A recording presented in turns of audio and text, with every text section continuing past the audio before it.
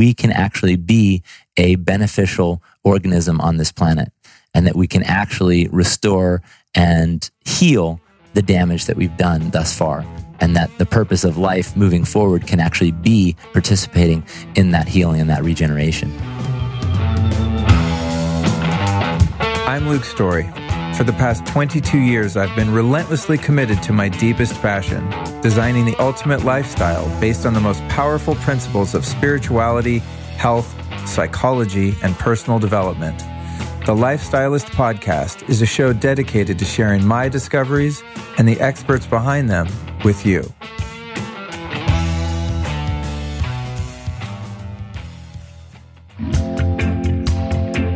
As much as I try to maintain a healthy diet, there's two things that can take me out on a semi-regular basis in terms of taking me off of my food plan. One is ice cream, for which I've not really found a healthy alternative. The other one is cookies. And if I slip and eat cookies full of refined sugar, gluten, which means they probably have glyphosate if they're made with flour, it's bad news. It does not serve me. But sometimes I do slip because I just get the munchies. You know what I'm saying? I'm human, you guys.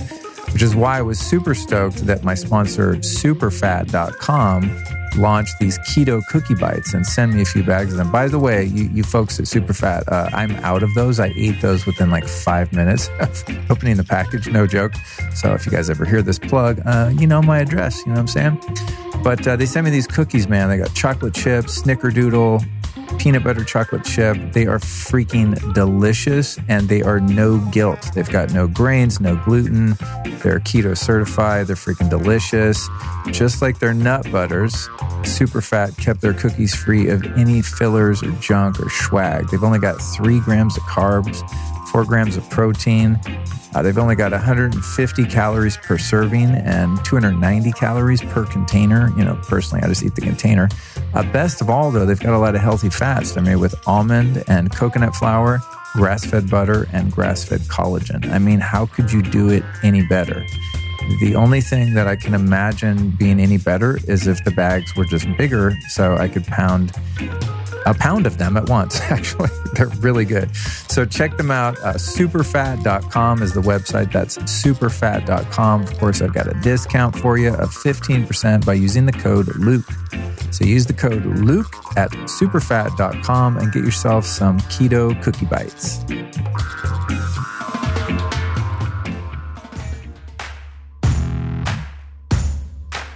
One of the coolest things about my job as the host of the Lifestylist Podcast is always being on the cutting edge and not only finding out the best products when it comes to health, but the best companies that are making those products. Now, I'm someone that's been into bee products for a really long time. And if you heard episode 175 with Carly Stein, you got to hear me totally geek out on my obsession with bees and bee products. If you haven't heard that one, by the way, go back and check it out. That's 175. But what I didn't know about bee products is A, how many different products bees actually make in a hive, what their different uses are in terms of health support, and also that there are just a lot of companies that are making products that are very inferior. Either they're weak or they're not tested for pesticides and things like that. So the whole bee product game, I thought I was pretty on top of, and I got schooled in that episode, and now I'm going back and kind of re-educating myself, and I'm using all of the products from Beekeepers Naturals. So they've got a few that I'm really into. There's the propolis, which is kind of like the medicine of the hive. Then you've got, of course, the bee pollen, which is the food. That's the protein. It's actually the highest protein food on the planet, and it's also got free-forming amino acids. So it's great for pre-workout, for muscle recovery. And then, of course, the raw honey, which is amazing. And I thought I knew something about honey. It's got live enzymes. You know, if you take a little bit before you go to bed, it helps you sleep. There's some things like that. But it turns out honey is a legit superfood if you get it from the right company. It's full of antioxidants, and it's just insanely powerful. Then you've got royal jelly. Now, royal jelly is the chronic stuff. That's the food that's exclusively made for the queen bee. So the queen bee lives about 40 times longer than the average worker bee. So put the math together there, and you'll know that royal jelly is some badass stuff.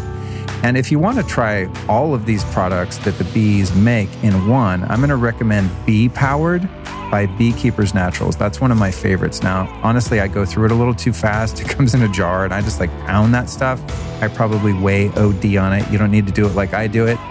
You can savor it and make it last, but it's an amazing product and a really great way for you to get an introduction into all of the bee products in one jar. So go to beekeepersnaturals.com, use the code LifeStylist and save 15%. That's beekeepersnaturals.com and the code is LifeStylist.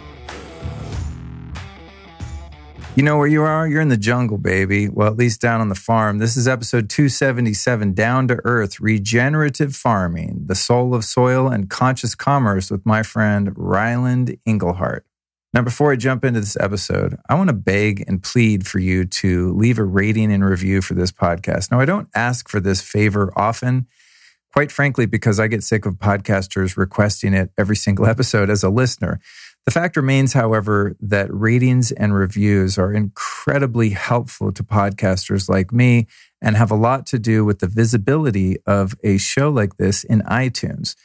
Now, I recently checked my status on iTunes, as I try to avoid because it can be very disappointing if you don't find yourself in the top podcast, but I was pleasantly surprised to find myself sitting at number 17 of all alternative health podcasts in the world, for which, of course, I was extremely grateful. And I owe that all to you, the listeners. And what makes those ratings get higher and higher and increase the exposure is you're leaving a rating and review. Now, this used to be very difficult to do, which is one of the reasons I stopped asking for it, because you had to log into iTunes on your computer. It was this whole runaround. It was quite a pain in the ass, to be honest. Now it's super easy, though, especially if you have the Apple Podcast app on your phone. Just scroll down to the bottom of the feed of this podcast, click where it says leave a rating, and you'll see a spot to leave a review. Hopefully it's 5 stars and you have something positive to say. And even if it's not so positive, just say it. I love ratings and reviews. It's a great way for me to understand what you want and what you don't want. So with that, I would be very appreciative if you would take just a moment to do that as a regular listener to the show. And even if you're new, if you listen to this episode and you thought, wow, that was awesome, just take a moment to give some support in that way. Thank you in advance. Now, this episode was recorded in Atlanta, Georgia at the Attune Festival, where I was a speaker along with our guest, Ryland. I recorded a number of shows there, Joe Dispenza, Sahara Rose, a few others. Had a really great time, and it was just a wonderful opportunity to sit down and get to know Ryland. I've seen him around town for years. We've met on numerous occasions at the various Cafe Gratitude locations, etc. But this was a really heartfelt, fun conversation I think you're going to enjoy. Ryland, along with his family, opened the original Cafe Gratitude in San Francisco, California in 2004, which was a manifestation of a visionary concept that food, gratitude, and love are the recipes for cultivating community and a reverence for the living world. Now, today, Ryland is the Mission Fulfillment Officer at Love, Serve, Remember, a management company that oversees 7 Southern California restaurants under 3 names, Cafe Gratitude, Gratitude, and Gracias Madre, all of which are amazing, by the way. Empowered with new research on regenerative agriculture's power to heal our planet in 2013, Ryland also co-founded Kiss the Ground, which is an education and advocacy NGO working to transform our food system based in Venice.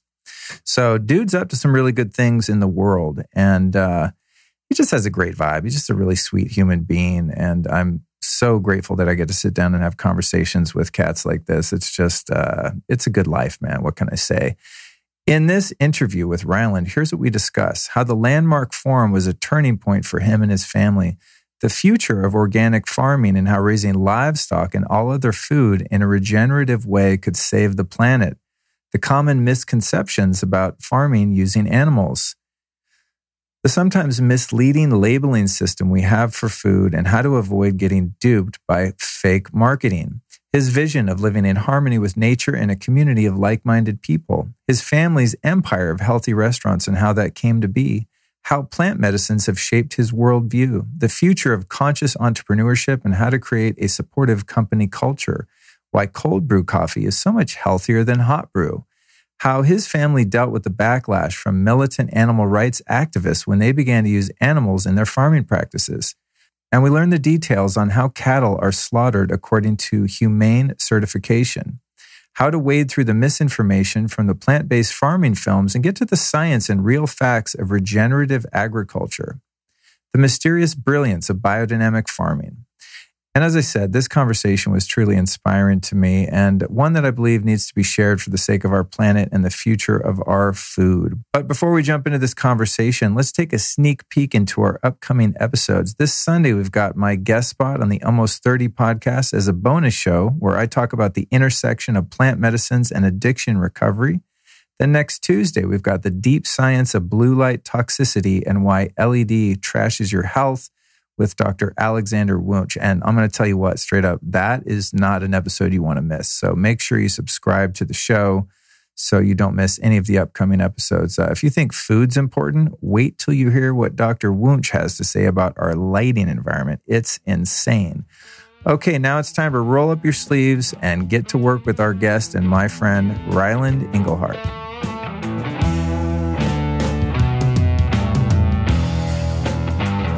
All right, Ryan, here we are in the woods in Atlanta, Georgia, the land of Walking Dead. How you doing today? Feeling great. Yeah, waking up here at Serenbe.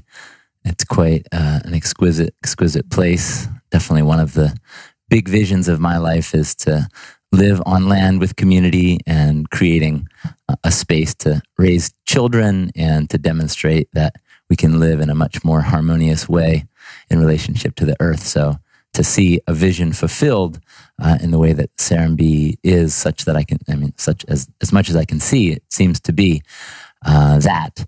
And so it's really a sweet thing to see a dream fulfilled and to be here and to walk around the property and premise and the organic farm today with my little 17-year-old son and just to feel the prana, the life of nature all around. Feels good. It does feel good. I give a sigh of relief to that too. I always feel good when I get into the country. You know, as soon as I get away from mass civilization, my nervous system just turns down about 10 notches. I was talking to someone last night and what's your favorite city? This is my favorite city. And they said, oh, I love London. And yeah, as far as cities go, London's cool. But if I had my choice to like get on a plane and go somewhere, it would at this point in my life never be a city. So I'm stoked to be here. And I'm stoked to talk to you. Last time I saw you was at the Erewhon in Calabasas, and we had a brief but really engaging chat, and I've looked forward to diving deeper with you ever since. So let's go ahead and start off with your family of origin, your family business, the Cafe Gratitude empire and the ups and downs of that. I've sort of been watching it from afar and as a customer at the different locations. I think I've been to the one in LA, the Mission in San Francisco, and then at one point one in Healdsburg some years ago, which is right near where my mom lives. So being someone who's lived in LA 30 years and watching different, organic and healthy restaurants kind of blossom, there was a point at which like the only sort of seemingly healthy food you could get were like fake meat vegan restaurants just made of soy and wheat products, which at the time seemed healthy. And then, you got some juice spots like you guys popped up and things like that. So I guess just kind of start there and give me a little origin story around how you and your family got involved in this. Beautiful. So let's see. Yeah, going all the way back, my mother left my father when I was 20 years old, and she left him for another woman. And that was a kind of his life fell apart. And I did something called the Landmark Forum when I was 18. And I had always invited him to go do it, and he resisted it.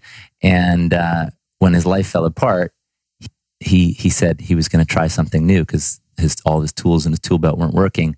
And he ended up going through it, loving it, having an amazing transformative experience of finding himself again, finding his feet on solid ground. And he ended up meeting a woman named Terces who was leading courses at Landmark, and they fell in love. And at that time, she was 54 and he was 45.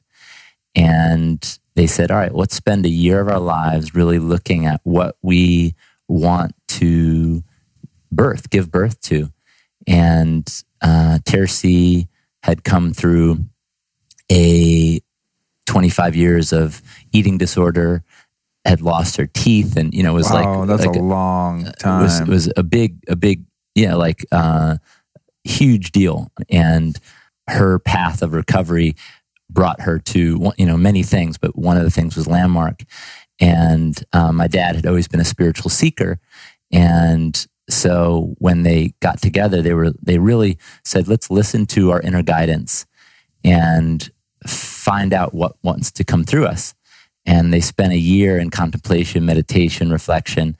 And what came through to them was to create a transformational board game, which ended up being called the Abounding River board game. And essentially it was a board game to shift our view from scarcity, not enoughness, to abundance, to gratitude. And they contracted an artist and created this beautiful board game. And that became the reason to open Cafe Gratitude. Was actually, they were, at the same time they were developing the game, we have a organic fruit and vegetable farm in Maui called La Lima. And they had a neighbor who was a total fanatical raw foodist at the time. This is late 90s, early 2000s. Late in the 90s, yeah. And they tried being raw for 30 days. They felt really great. They started having raw dinner parties and having people come over and play the board game. And they got challenged by one of their friends to, the way that you should get your game out there is create a restaurant, a cafe, invite people in with the carrot of food, and then you can give them this transformational view of gratitude and abundance while customers come in for a juice or a coffee. And so that was they had no restaurant experience. They were actually on their way to a yoga class, saw a lease for rent in San Francisco, 20th and Harrison in the Mission District in San Francisco, still kind of a seedy neighborhood. And they signed the lease, and they opened it with 14 employees, most of them family members. And the idea was that it was a raw food transformational gaming parlor in San Francisco. And every table in the restaurant had the game inset on the table, and we didn't have a stove, we didn't have a hood. It was all raw food. The only thing we had a miso broth and a quinoa cooker, or a rice cooker that we cooked quinoa in it.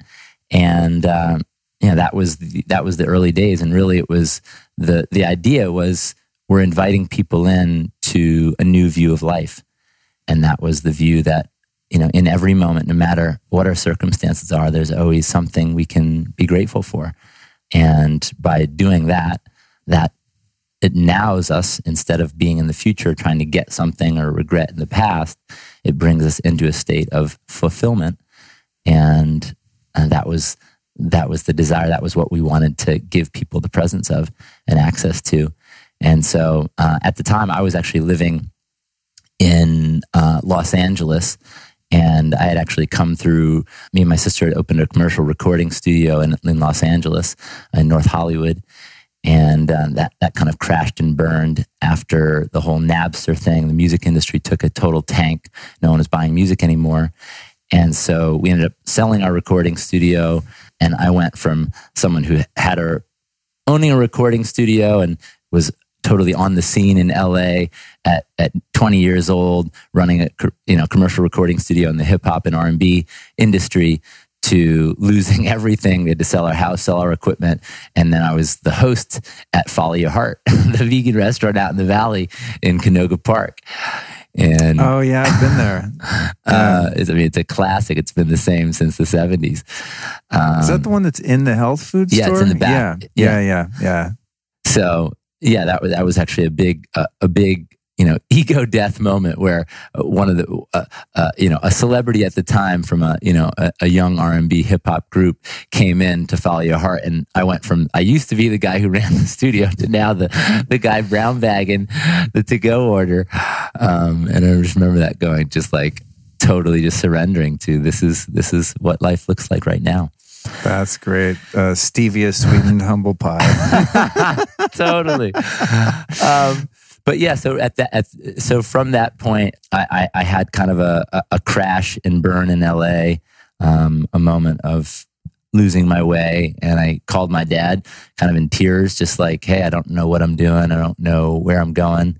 And I wanted to know if I could come work with you, because they were just in the first probably 6 months of opening Cafe Gratitude. And I called them, went up, and the idea was that I was going to go to San Francisco to work with them and learn the business, with the hopes that I could come back within a year or two and open a restaurant in Los Angeles. And so I ended up doing that, but it ended up taking probably 5 years before it was 5 years before we ended up coming back to LA and opening the first of 7 restaurants in the Los Angeles area. So it was really I think the thing that people probably didn't get about Cafe Gratitude was most restaurants start and their intention is really just to serve food, and even healthy food, but really our vision and mission was actually much more committed to the gratitude component than the cafe component. The way that was set up within our restaurants is we do things. We have something called a clearing, where we actually invite our staff, and we call them advocates, our employees, to go through a process called clearing, which is simply asking 2 questions, or sometimes can just be 1 question. And that question, it's a 2-question clearing. It could be a question like, what are you pretending right now? Or where are you feeling insecure? And giving people an opportunity to check in with what is in their internal state so that they can get honest about it and bring some self-awareness to it. And then a second question could be something like, what are you grateful for? Or what do you love about your life? You want to try the process? Sure. Okay. So let's do it, because I wanted to ask you a bit about Landmark too. I was going to jump back to that. So this is a good segue into that, because when I was a kid, my mom did a bit of est and that kind of stuff. So I was like, I wanted to learn the correlation, but yeah, let's do stuff. Yeah, cool. So Luke, can I ask you a question? Yes. So what's your biggest concern right now in life? In the macrocosm of life? Personally. With not just in this moment, this weekend. Yeah. My biggest concern in life, I would say, oh man, it's funny, like nothing's coming to mind, but like if I wasn't asked the question, I would be constantly thinking about those things on some days. Concern in life, I would say I'm very bothered by the fact that I pay someone else's mortgage, and I'm concerned about buying a house and not throwing cash down the toilet every month. Yeah, that's kind of what's on my mind. And that also includes finding a way to escape the clutches of Los Angeles after 30 years and still do what I do as effectively as I do. So it's kind of, the biggest concern is kind of the housing situation, where, and the how. Perfect. So what I heard you say is that your biggest concern right now in life, in the macrocosm, is this feeling of you don't want to be just throwing money down the drain, and how and where to buy a house. And if you do that, and if you're able to get yourself out of the clutches of Los Angeles, where would you go? And would you be still able to do effectively what you are doing right now in life? And the concern, if you can make all that happen. Very good reflection. No wonder you have a lasting relationship. Your wife must love your ability to do that. I've found in relationship that when somebody really feels heard, especially females, it's very productive. Yeah, I think I like that style, that kind of imago type of communication, because so much is lost in the ambiguity of interpretation, right? Oh, so what you're saying is you're like afraid that you don't have enough money. No, I didn't say that. It's the strategy, so yeah, that's great. Okay, carry on. Yeah. And so when your attention's on that story or on that idea that you're thinking about and mulling over in your head, what's the emotional experience that comes along when your attention's on that? The emotional experience when my attention is on that is, I would say it's just a bit of tension and tightness, and it could be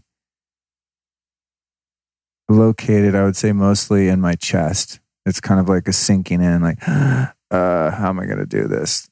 What's the answer? How's this going to work out? And so it's not really fear because it's not that acute. It's not really anxiety because it's not like a projected fear of being hurt or losing something or not getting something. It's just more of like a bit of a tension in the unknowing and the confusion.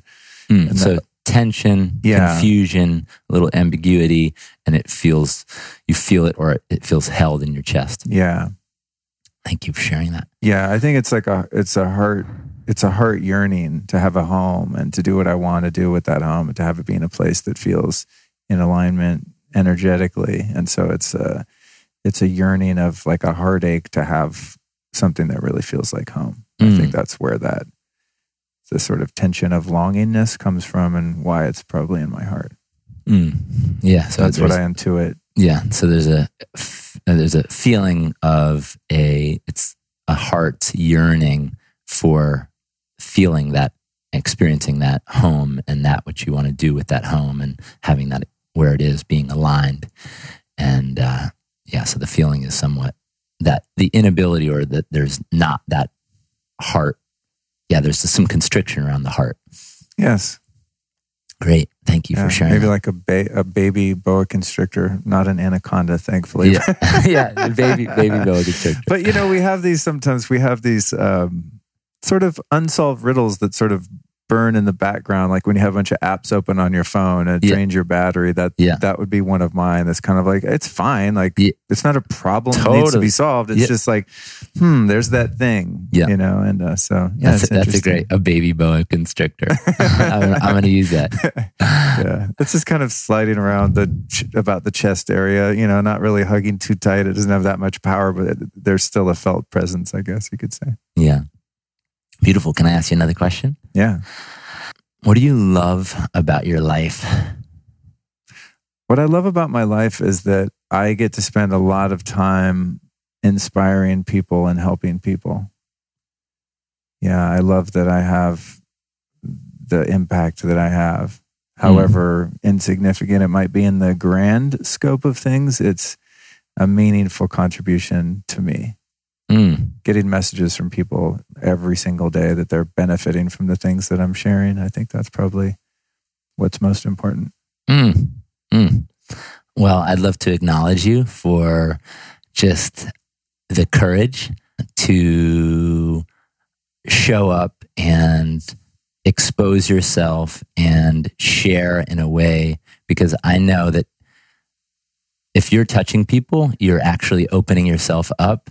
And you're actually going beyond your comfort and you're going beyond the mundane and you're really sharing intimately with your audience. And I just want to acknowledge you for making your life about creating stories and creating narratives and weaving information that uplifts and inspires people. And thank you from the bottom of my heart for stepping into this role. It's really awesome. You're welcome. Yeah. So that would be considered a clearing. Cool. God, it sure beats the hell out of small talk. Yeah, it does. How you doing today? Oh, good. It's traffic. It's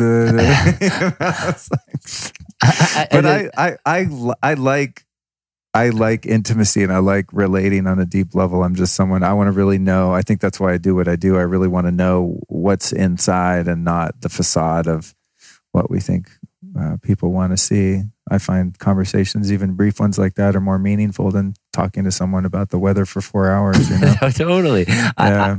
I've literally had moments where I think I'm crazy because I listen to the conversations that are happening all around, and I'm like, is this really all we talk about? I mean, it's like, I think sometimes I'm from another planet. I'm like, is that like everywhere we go? We just, it's actually one of the things there's this thing called council, sitting in council, where it's like a formatted conversation for community to commune and connect and understand each other. And it comes from kind of an indigenous lineage. And essentially it allows for people to sit and be heard. And the only rules of sitting in council is speak from the heart, listen from the heart, speak with brevity, and speak with spontaneity. And, you kind of open up a conversation with a question. Everyone gets to have a moment of sharing. And then you close that conversation and open up another conversation. And just this beautiful, in a moment in my life where I was like really seeking for more meaningful conversation, it was really a beautiful thing to find to be able to sit in a circle of people having a conversation that was like, wow, I can tell that human being is, really there sharing from their heart. And so, yeah, and back to acknowledging you, I really appreciate that. And I think, in this moment, I'm just getting this now moment that I feel maybe that the reason for the whole podcast space phenomenon is that it has become a space where there is more meaningful conversations happening, which we're longing to be a part of. And so I think you're absolutely right.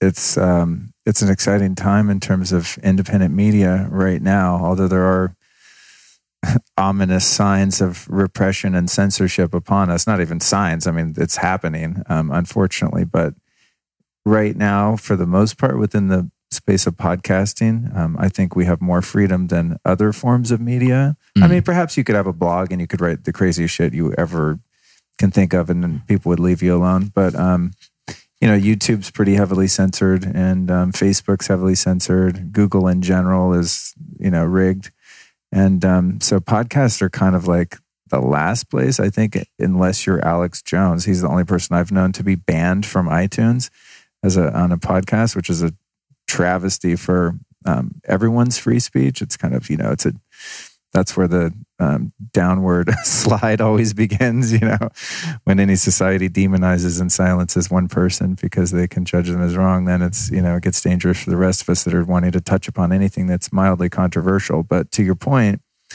I think it's still a really exciting time because you can have a show like this and like thousands of others where you can have deep and meaningful conversations about whatever you want with whomever you want.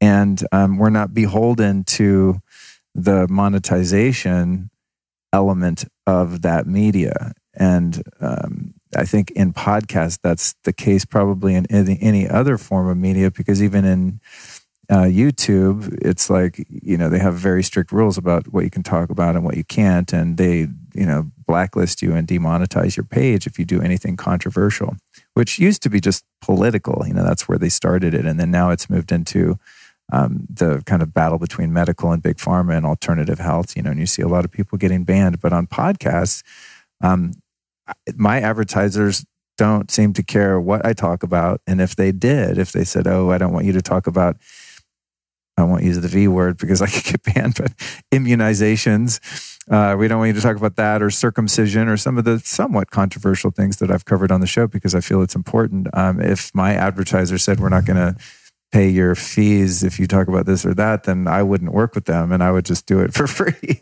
or I'd find someone that paid less, or whatever. Yeah. So my Raw Optics, Four Sigmatic, I mean, all the great companies that support the show and my staff and all that, they love what I talk about. They don't care. They're probably like, yeah, the deeper the conversations, and even sometimes the more controversial perhaps they are, the better, because it's opening minds, and those open minds are actually going to be more receptive to trying a new product or service, that maybe they are not familiar with. So yeah, it's fucking awesome. And also the fact that we don't have, for the most part with podcasts, you don't have a time limit. And I remember when I first started, I thought, well, how do you do a podcast? Okay, well, you have to, find a guest, you have to find a topic, you kind of have to make a genre that you want to stay within to some degree. And then you have to have like a schedule every week of what day it comes out. And then you have to time it, right? So I thought, well, I'll make them an hour. And I think the first few, I would kind of like be watching the clock. Okay, we're almost at an hour, and I'd wrap it up, But then I started getting into these conversations that would just get so deep and so profoundly meaningful to me. Just forgetting about the mics and cameras, but I'm just going, oh my God, I'm benefiting so much. I'm having these awakenings in conversations. And then next thing you know, they'd be going like 90 minutes, 2 hours, and some of them gone like 3.5 hours. And I don't want them to, because I don't think people probably have the time to listen to something 3.5 hours long. But I also just can't cut it off, because it's like, you don't know if that same magic is going to align next time. So say you and I go and we're like an hour in, and I'm like, okay, there's 10 other things I wanted to cover with Ryland. I'll just do that next time we record. Even if we do get around to doing like a part 2 or a follow-up, we're going to be in a different place, and those juicy nuggets would have been missed, the missed opportunity. So it's a overly long response to your question, because I'm so enthusiastic about what I get to do, and the fact that for right now, at this moment in time, on podcasts, we do have a lot of freedom in terms of what we can say, which is great. And I'm hopeful that someone will stand up for the First Amendment soon. I mean, I do what I can to spread awareness by talking about these issues. Some people don't even realize, David Wolf was just banned from Facebook. David Wolf is just like a dude that talks about health food. And the flat earth. Yeah. But I mean, I love David. Yeah. But like, he's not doing anyone any harm, like, totally hey, not. He's a great human being. There's alternative treatments for it's probably something to have to do with cancer or vaccines or something like that. But it's a terrifying time when you on a social platform where they operate under the guise that they're a private company, therefore can't be regulated, and they can have who they want and who they don't want on their platform. It's really slippery slope, because then even if you're like, oh, David Wolf, that nutty hippie, the flat earther guy, whatever, who cares if they kick him off? Well, they're coming for your channel next. Yeah. Yeah, that's right. Unless you toe the line and, that's right. In this Orwellian totalitarian regime that's kind of being created with our mainstream media and big tech. Unless you fall within those guidelines and, don't step out of line, you could be next. So it's gnarly. I mean, I try not to change the people I talk to or what we talk about, but I am a little more mindful now, because it's not only like your mission, purpose, and job as a content creator like me, but it's like how I buy my Cheerios. You know what I'm saying?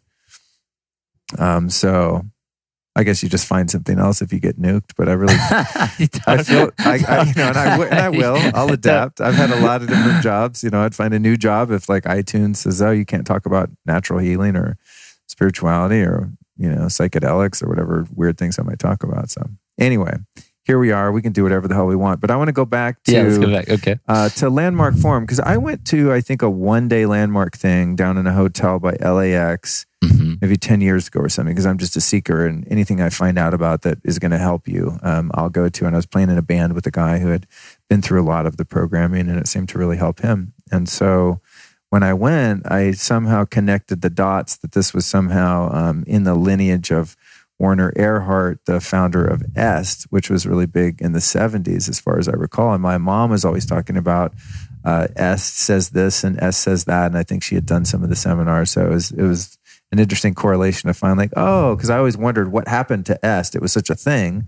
And then maybe if I have the history right, which we'll find out, it morphed into this other thing. And tell me a bit about that. And then what it was like integrating that into your business as you described. And was there blowback from any employees that did not want to be part of that, or thought it was culty, or didn't have any framework by which to contextualize those types of conversations and that type of company culture?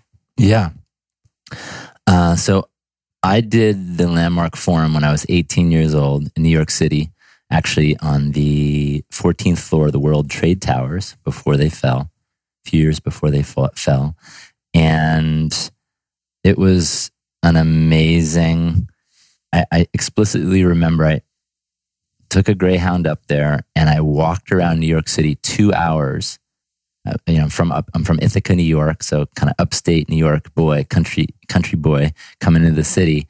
And I had this idea that if I looked like I didn't know where I was going, what I was doing, I'd be taken advantage of. So I had this fear walking around New York City trying to figure out where to go. It was pre every smartphones and so I walked around for 2 hours, not wanting to ask for direction because I was afraid that I'd be taken advantage of.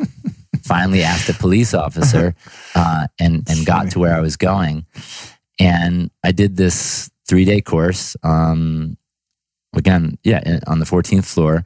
And it was everybody from Wall Street bankers to, kids from the Puerto Rican kids from the South Bronx to soccer moms. It was really to rabbis it was just a really eclectic group of people. And I had a really profound insight, which was that everybody is afraid of everybody else and that we're all pretending like we know what we're doing and we're all just making it up. And everybody is having that on some subtle level, that experience. And when I got, oh my God, everybody is just afraid of everybody else. And it gave me this freedom and this ability to be a little bit more loose in the world and play outside of my confines, which was so, I graduated high school reading at a 5th grade level, had, attention deficit disorder, dyslexia. I was in the resource room all throughout high school. And I didn't go to college because I thought I was stupid. I thought I didn't have the capacity to, pursue higher education. And so when I had this realization that everybody was afraid of everybody else and everybody was pretending like they knew what they were doing, but really they were just making it up, it created a new view that actually gave me some freedom to start playing and trying things that in my construct of not in, I could see that I had labeled things that I was not interested in because that was actually just a creative way for my mind to label things that I was actually afraid of or felt like I was insecure or insignificant or didn't have the skill set to pursue. And so, just that really just opened me up to, wow, anything is possible. I really had an experience of seeing my limitation and seeing the possibility beyond my story and my limitation. And I've probably personally throughout my life put maybe 2, 3, 4, 500 people through the courses. And, nothing's perfect, but as far as what people can break through in 3 days and an evening, as far as the mental constructs, our past dictating, our future, I've never seen something more powerfully have people, one, create a new relationship with parents that they've been estranged from or broken from, or, abuse, addiction, dysfunction. So that I've just saw unbelievable.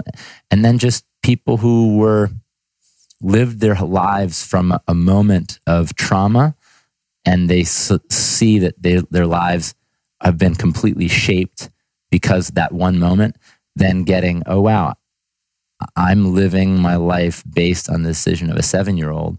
And like the sky is blue, I now know that I don't have to be who I was, 3 days ago.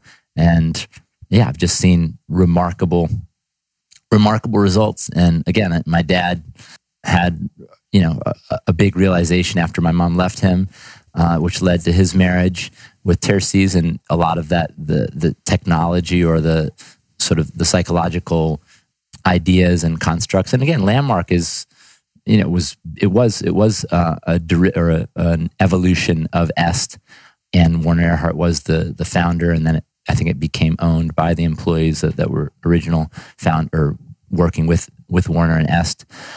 But yeah, we never had any official tie with Landmark, but people definitely, we once got a little heavy-handed in telling all of our managers, if you wanted to be a manager, you have to go through Landmark Forum.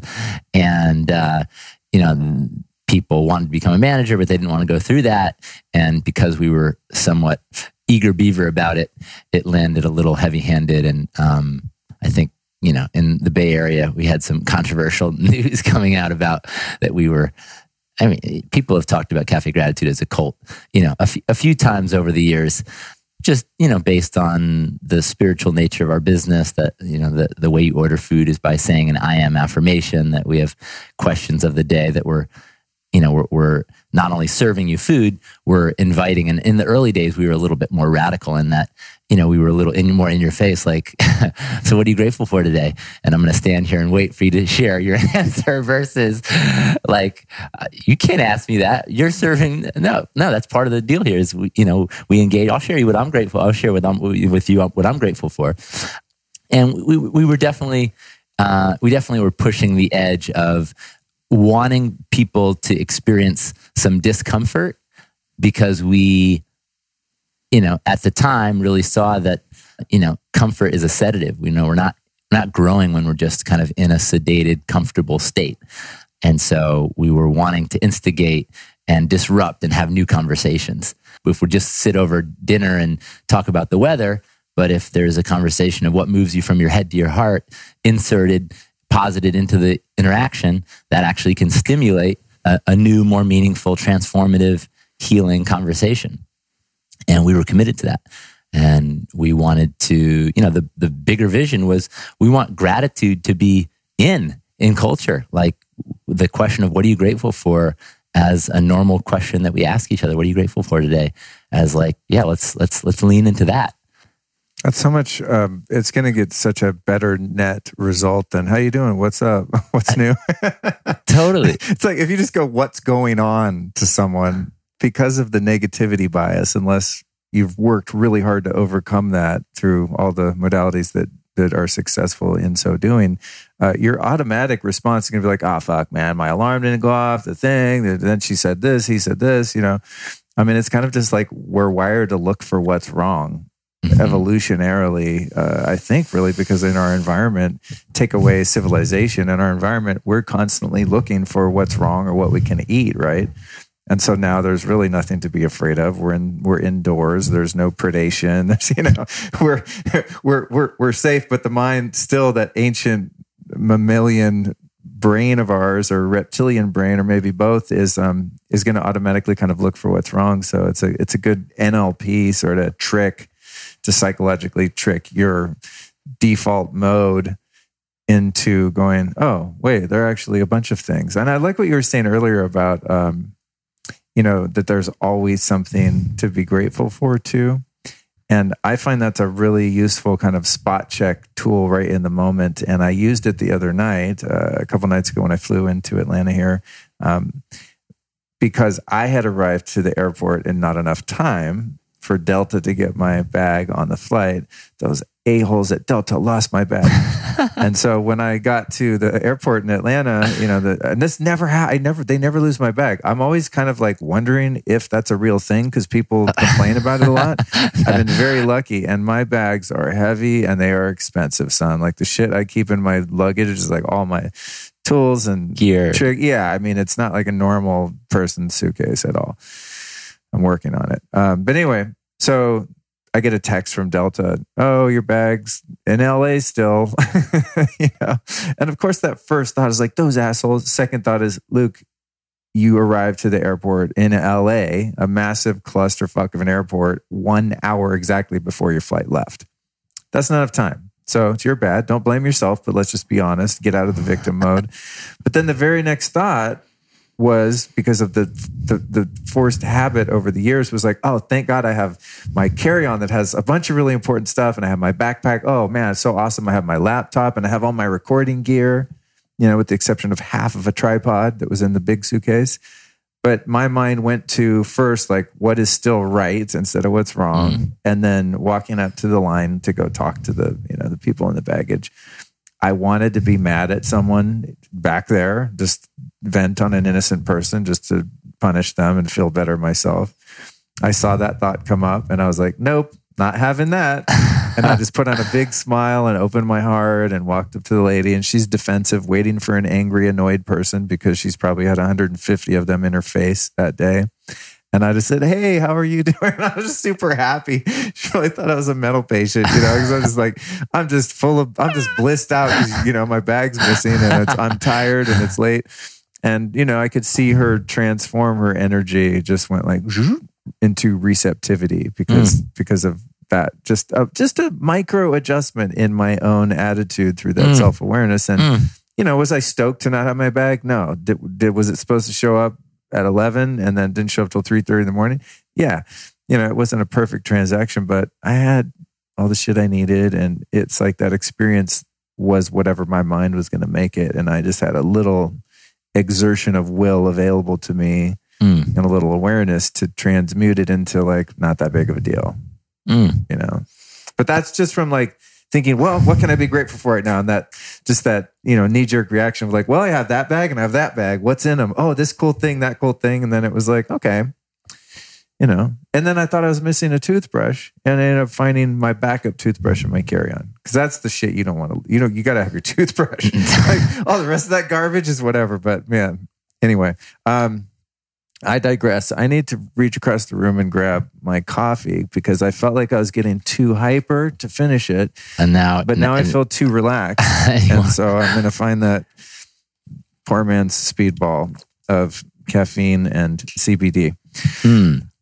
So what I want to talk to you about now is let's divert from historical context. Thank you for that. Got that. Where are the businesses at right now? Like you mentioned, you had 7 in LA at some point, which I didn't realize. I only been to the Venice one and the Larchmont one. How many are there in LA, West Coast right now? Because I know a couple have closed and open and whatnot. Yeah, so we have right now we have a Gracias Madre in San Francisco. That's the original one that we opened down there up there. And then we have in LA, we have 7. We have Gracias Madre in West Hollywood. I went there for brunch just about 6 days ago. Awesome. And then we're opening a new Gracias Madre in Orange County in Newport Beach on the 15th of this month. So that's opening. We actually closed down a Gratitude that was down there when we're reopening as a Gracias Madre. And then we have 4 Cafe Gratitudes in Southern California, 1 in Venice, 1 in downtown LA, 1 on Larchmont, and then 1 in San Diego. And then our one final kind of anomaly restaurant that's a little outside of those 2 it's called Gratitude, and it's a higher end Gratitude with a full bar and a different menu than Cafe Gratitude. So, and that's actually what we just closed down in Newport Beach and reopened as a Gracias Madre.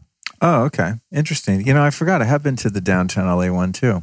Yeah. I was there a couple months ago. It's right across from Bulletproof Coffee. That's right. Yeah. Yeah. So business has been, it's been an unbelievable experience opening Cafe Gratitude in LA. We opened March 4th of 2011, and it was like the most, it was mind blowing. We came to LA, and there was a seed vision in my mind that we were going to come to LA and we were going to bring a new cuisine to the mainstream, and we're going to bring a new consciousness of business to the mainstream. And, what I can say is that it feels like it's happened. It really, we've gone from the margins to the mainstream when it comes to plant-based, organic, health and wellness food. And some of the funny things, like when we first opened Cafe Gratitude, people asked me is vegan a planet? They thought that was the name of a planet, vegan. I literally remember that and then people would ask me, how do you get milk out of almonds? And I would playfully say they've got little nipples, and if you grab a hold of them, you can get milk out of them. It's difficult, but it's possible. But now almond milk is ubiquitous. I mean, it's everywhere. And even things like cold brew coffee wasn't a product on the market when we were serving it in Cafe Gratitude in the early days, and now it's like Billboard 7-Eleven. So it really is. What's the deal with cold brew coffee? What's the purpose of doing it that way? Low acid. Oh, so less difficult on the body because it's a much lower acid content in the coffee with the hot brewing versus the cold brewing. Cool. I didn't know that. That's interesting. You know what? How I hacked the acidity of coffee was by making big crock pots of chaga tea. By taking just chunks of chaga that I would get on eBay. I mean, you can, it's like $50 for 5 pounds or something. Yeah. It only takes a couple little nugs in the crock pot, and you have like a really thick, brew, dense brew. And so I'd use that as the basis of the coffee, and it's so much more smooth and alkaline because chaga is alkaline. So yeah. But because I love like this coffee right here is from the restaurant here, and it's super acidic. I like the bitter taste, but I can tell it's a little drying to the body. It has that sort of astringent element to it. So cool. Okay, so cold brew. So so it just and again, I think for me personally, what it's provided is like, wow, when you have an idea and the timing is right, and you offer something. There can be a collective view change, which actually is what I'm going to talk about today, is that the view change of plant-based vegan food from 15 years ago to now it's remarkable, the shift in consciousness of how much things have changed and how much something was in a complete, very, very marginal state of awareness, and now it's become part of the collective lexicon of understanding. So we opened. We have 7 restaurants in Southern California. The Gracias Madre in San Francisco. My dad's wife, my stepmom, has an oldest son who has a restaurant in Santa Cruz, which is called Grateful for Santa Cruz. That it's very like a Cafe Gratitude, but it's his own little Santa Cruz spin-off. It's called Grateful for Santa Cruz. And then we kind of have a handshake franchise with some folks out in Kansas City. There's a Cafe Gratitude in Kansas City that's actually been there for 7-8 years, and it's doing well. And so that's that. And, as a business, we have some restaurants that are doing great and some that are struggling. And, my perception of that and how that has been is that I think we probably opened too many in the Los Angeles area, and we kind of diluted ourselves. And then while we were doing that, and while we were kind of ushering in this, conversation, obviously with many other people around plant-based, nutrient-dense, healthy, clean food, that became such a commonplace thing where even if restaurants weren't exclusively plant-based, they had a plant-based offering. They had a kale and quinoa bowl. They had, cold brew coffee. They had adaptogenic mushroom tonic lattes. They had, mac nut milk. They had, so many places have some components of that, which we had done like a full package of. Now there's many people doing many and doing them well. And when you do something, we've done so many things.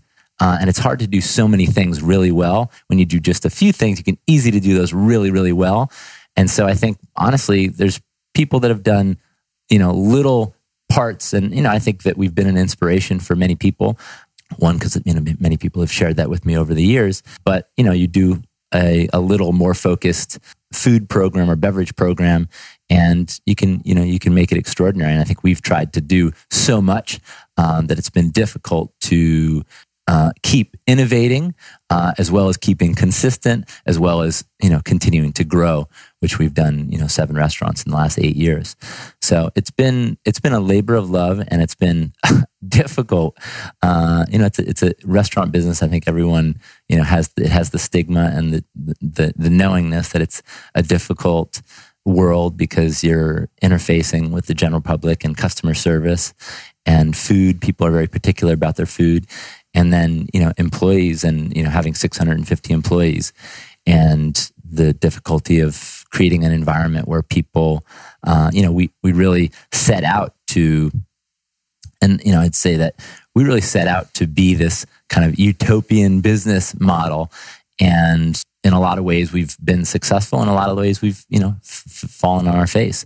We have this principle within our business philosophy called sacred commerce, which is if you're a sacred commerce business, you have a path of profitability, awakening, sustainability, and social justice. And so those are the 4 layers or the quadruple bottom line that you're kind of navigating your business from. And in the Bay Area, for the first 7 years that we were open just in San Francisco, we were really focused on the ASS, but we weren't that focused on the P. And, we say we made an ass out of ourselves because we got some lawsuits and, we had some, economic downturn. And, we ended up closing 6 restaurants in the Bay Area back in 2010 and 2011. That would have been the fate of the Healdsburg spot. That's right. That I went in, and then I felt like it wasn't there anymore. I was excited because it was really close to my mom's house, so I could get her food from there. So yeah, that's a lot of ups and downs, and I feel for you because I used to work as a server for many years in the restaurant industry, and even just from that low level vantage point, it's quite a roller coaster. Let's talk about the plant-based phenomenon, and this is always something I'm very curious about because due to the fact that when I got into healthy living and all this stuff in I guess it would have been like the mid 90s, I was unaware that there were healthy options of animal products to eat. I just thought you either are a vegetarian and you do the raw vegan or mostly raw vegetarian thing, or you have to eat factory farm meat or fast food. Like I didn't know there was anything in the middle because I didn't know any farmers or going to farmers markets and understand that there's a natural way to raise animals that makes them healthy, and there are less and more humane ways to end their life and take their energy and put it in you. So I was vegetarian for, close to 10 years or so. And I've learned a lot about health since then. So I would say my vegetarian diet, due to lack of knowledge and due to the lack of availability of healthier vegetarian options, was largely comprised of very inflammatory grains, legumes, what are those silo stored, monocrops, eating a lot of corn and all this kind of stuff. And so my health was corn, soy, wheat, all that stuff. Yeah. And my health was just shit, So now, I've had people that are vegan advocates and plant-based advocates on the show, and I've had staunch ancestral paleo people. And I don't particularly have a sort of religious dogmatic view on what one should or shouldn't eat. I think eat whatever makes you feel good. I always say, go eat a bucket of rocks. I really don't care what other people do. I was going to eat what feels good to me, which changes from time to time. Last night I was craving a salad so bad, but I also hadn't eaten much. So I got some bison spare ribs that were fantastic. So I got best of both worlds. But I now observe that they're, based on my own experience of being what you'd call plant-based for the most part for so long, that my health just fell apart. And I've met so many now because of what I do and the people that I just meet on the street, recovering vegans, and recovering raw foodists who started, their teeth started falling out, and women that became infertile and all sorts of crazy problems as a result of eating not my whack 90s version of vegetarian food, but the best that a plant-based diet has to offer now. Yeah. And so it seems to me that, close friends that I have, and in my experience, that any extreme diet like that, whether it's the carnivore diet or a raw vegan diet, seems more like a transitional, maybe a detoxing diet. The carnivore would be like an elimination diet where you don't eat anything remotely inflammatory. You eat salt, beef, and water, right? And then all these people, including my brother, have all of these sort of autoimmune issues and inflammation. It just all disappears. And many people that do the raw vegan thing have those experiences too. And then after some time, I think those extreme diets seem to have their downside. So at this point in your personal journey with food and that of a restaurant, where do you see kind of the pros and cons of having animal foods as part of your diet or not? Yeah, great question. So we, as a family, we were raised vegetarian, macrobiotic, miso soup for breakfast, hajiki seaweed, brown rice, beans. My mom's first company was called The Benevolent Bean, making tempeh, and little hippie business back in upstate New York. And so I was raised, I ate my first, I've only had chicken maybe twice in my whole life. Once at You're not really missing anything. Once, in my opinion. And then I had my first hamburger at 35, and that was a hamburger from a cow that we had killed on our farm. That was part of my dad's greater understanding of how to manage a regenerative ecosystem on the farm. And had one cow that was full grown, and we didn't have space for it on the farm, and we had one that had a blood disease. And so we ended up, instead of sending those cows to be slaughtered somewhere else, we said, well, they've been with us. Let's walk ourselves through this process and really be as present with it and conscious of it and appreciative of them, and make it quick and as painless as possible. And that was a big moment. I was weeping in tears, going through this process. And were you present at the execution? Mm-hmm. Yeah. How did they do that? Putting a gun above the eye level, and then and then when they're not aware, and then like a bullet gun or one of the air guns. Bullet okay, gun. Not the old No Country for Old Men, the air gun thing. They seem to use that with pigs a lot, from what I understand. And cow goes down, and it was very, very, very intense, and it was super confronting to face. At being a vegetarian for 35 years, I bet.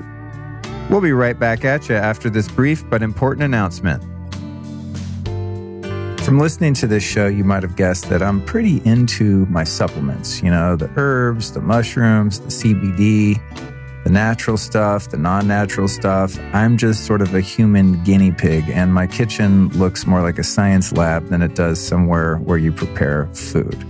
Which is always shocking when friends come over and want to cook some dinner. There's nothing to cook a lot of the time because I get home delivered meals and I gobble them up. I'm not a big grocery dude, but I do have an amazing collection of supplements. And one of my favorites is a company called Cured Nutrition. They make mushroom and CBD blends, full spectrum nibbles, all these different tinctures, dog treats. And they work with your body's natural system to produce really clear benefits without the worry of any kind of psychoactive reaction or anything synthetic or anything like that. So two of my favorite products from Cured are the Rise Nootropic Blend. That's really good for mental clarity, focus, memory, recording podcasts. It's got rhodiola, ginseng, CBD, lion's mane, cordyceps. Very unique product. These guys are doing some cool stuff with all these different blends. And you've got the Zen Nighttime Blend, reishi, ashwagandha, magnesium, CBD. The effects of that are calming your ass down. If you're too hyper, you need some Zen Nighttime Blend. And of course, it's amazing for sleep and also your REM sleep, your dreaming. And you don't get groggy the next day like you do with some other sleep supplements that I notice sometimes. If I pound a lot of melatonin and things like that, I wake up super brain dead. Then I have to take a bunch of the damn Rise Nootropic to wake up. But that's a really good 1-2 punch combo. And these guys just have very high integrity and full transparency. You can look on their site at every single ingredient, where it comes from. They're based in Colorado. Shout out to Colorado. That's where I was born. So I'm super stoked to be presenting Cured Nutrition to you guys. You can find them at curednutrition.com. That's C-U-R-E-D, cured as in the cure to your ills. curednutrition.com, and the code for 15% off at curednutrition.com is Lifestylist. That's Lifestylist for 15% off. Enjoy. And now back to the interview.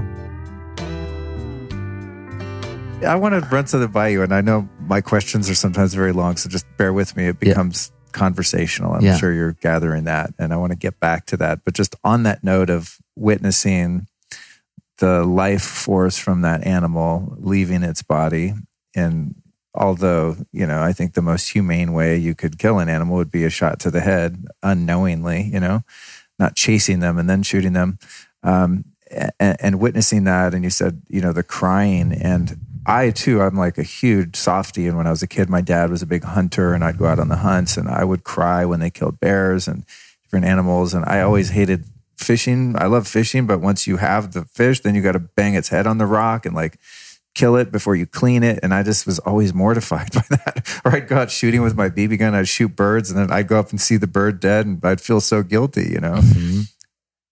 I personally think that the reason that we, people of our, similar generation and cultures, the reason that we find that to be so painful is because as we were weaned and reared throughout infancy into childhood, that natural process of human life, the taking of other lives in order to sustain your own, was not something that we were subjected to because of the domestication of the human species, right? And, you leave that to the butcher in the grocery store, and it's all very white glove, and you don't have anything to do with that integral part of human life as it relates to nature. Whereas, let's go back 15,000 years, or even, a couple hundred years, to be honest, if you lived in a rural area, kids like us, likely rather than growing up vegetarian, depending on where we were in the world, would have seen grandma like hacking the heads off chickens all day long in the backyard. And we would have prior seen the men in the tribe come back with dead animals on the back of a horse or dragging them through the woods. Or we would have been tasked as kids going out and getting animals from traps and skinning them and cleaning them. And it's like, I think we're, again, my opinion and just a theory here, a philosophical viewpoint on this, is that the reason we see that as like a horror movie is because we grew up watching cartoons of animals being in human form with human voices and personalities. And then the only kind of insides of bodies we have seen have been in horror movies that are based on, mayhem and torture. Yeah. And so we combine kind of our TV upbringing of cartoons, animals are our friends, with horror movies.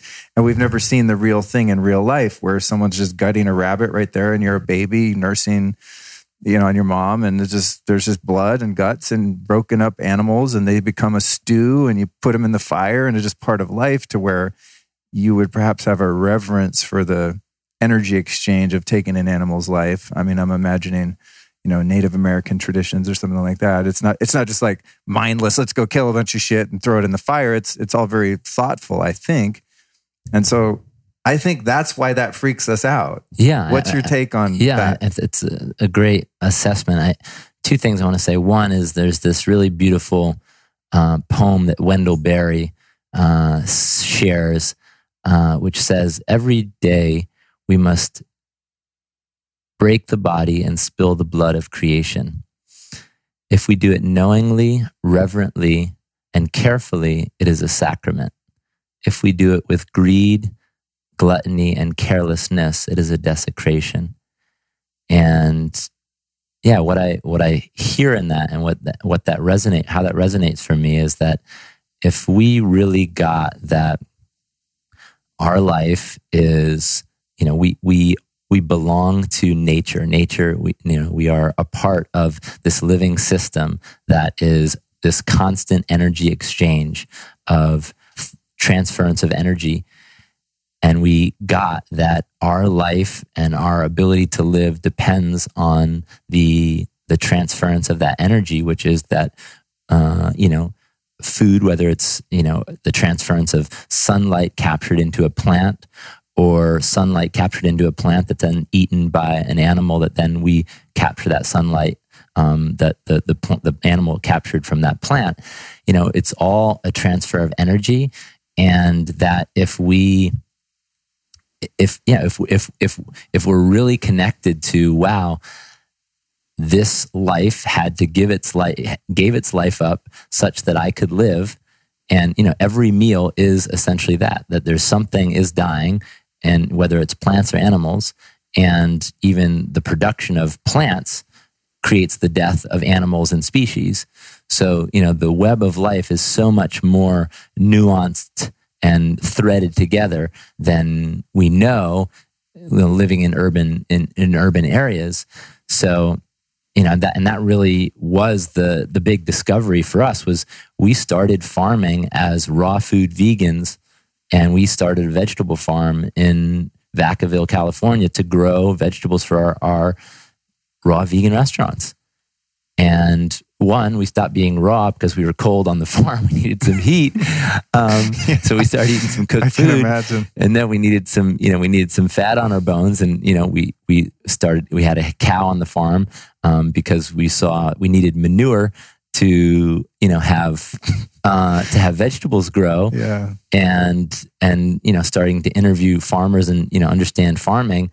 And, the grandfather of biodynamics, Rudolf Steiner, also the creator of Waldorf education, he said that, a natural farm is not a farm without a cow, because nature is not nature without animals.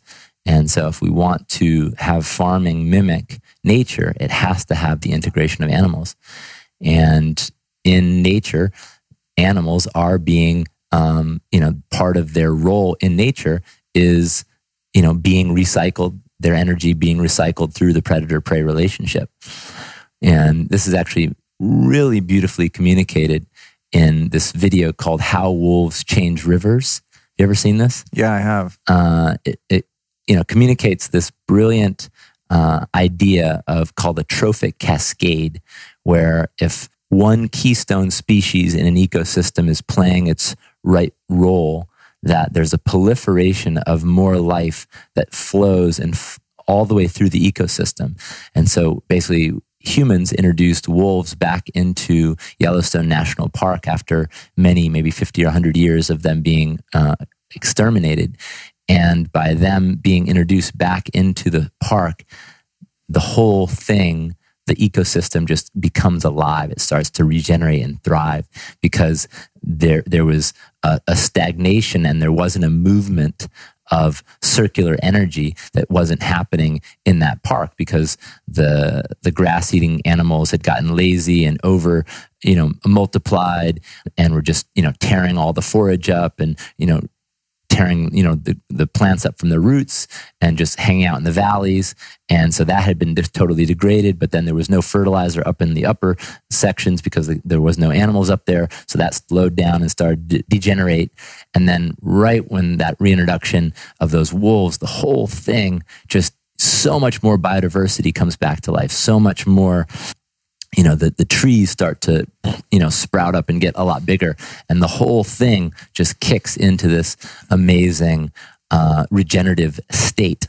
And so, one of the big visions of my life is that human beings could see themselves as part of nature and see that we are a keystone species that actually can be responsible for the regeneration of our planet, and that we can actually transform our assumption and way of being, which for this, for give or take 10,000 years of agriculture in many cultures, have really had this degenerative relationship with nature, that we take a piece of land, we plow it up, and we plant annual, grain crops.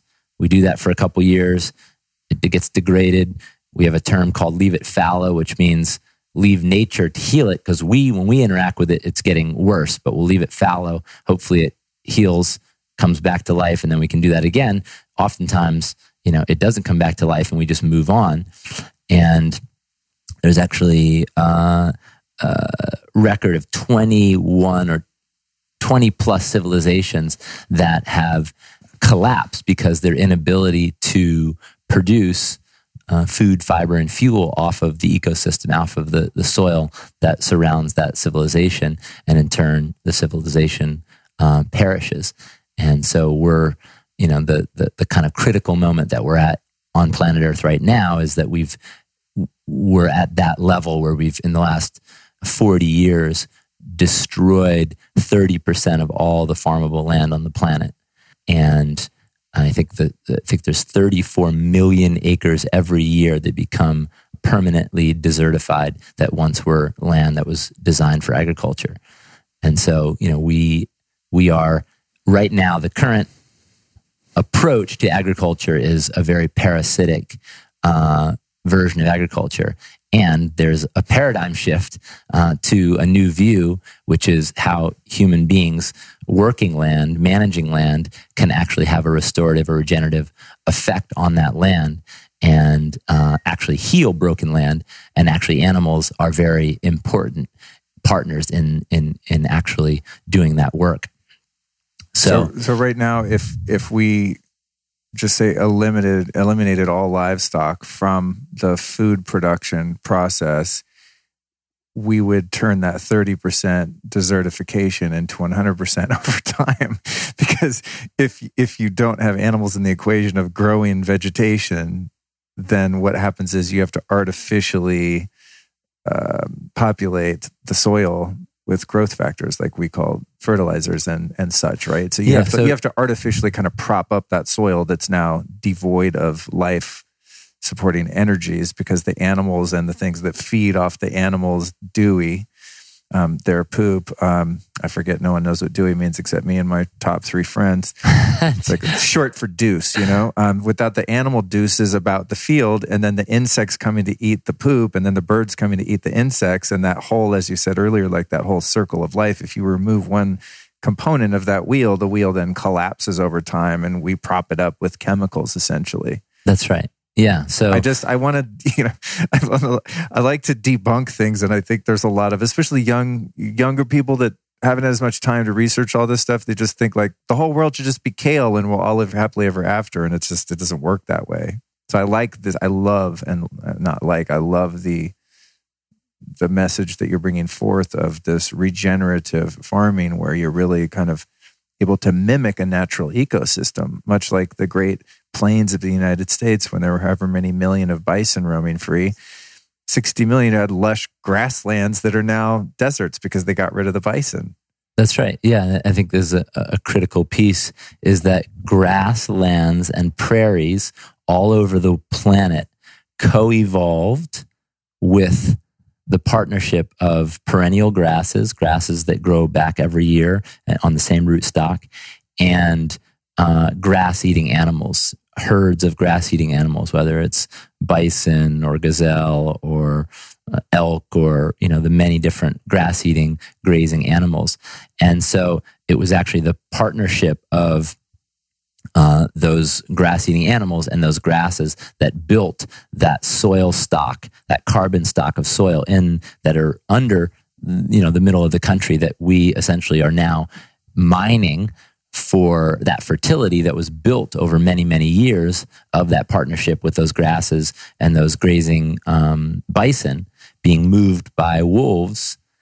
And it's actually the partnership of those two components that allow for annual agriculture to exist, and that we need, as Rudolf Steiner said, to have natural farming, we have to have the integration of animals, because that is the way that we can convert sunlight into grasses, into photosynthesizing plants.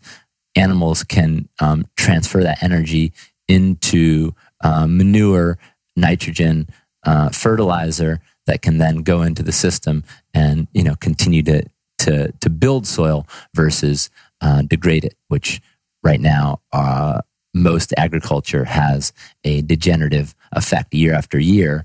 The soil gets less carbon, less ability for water holding capacity, less life in that soil, less biological life in that soil.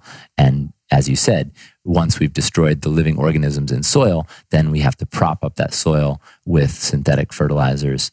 And then once there's no life in the soil, just like our immune system, the soil system and the biology of soil is very much like the biology of our guts.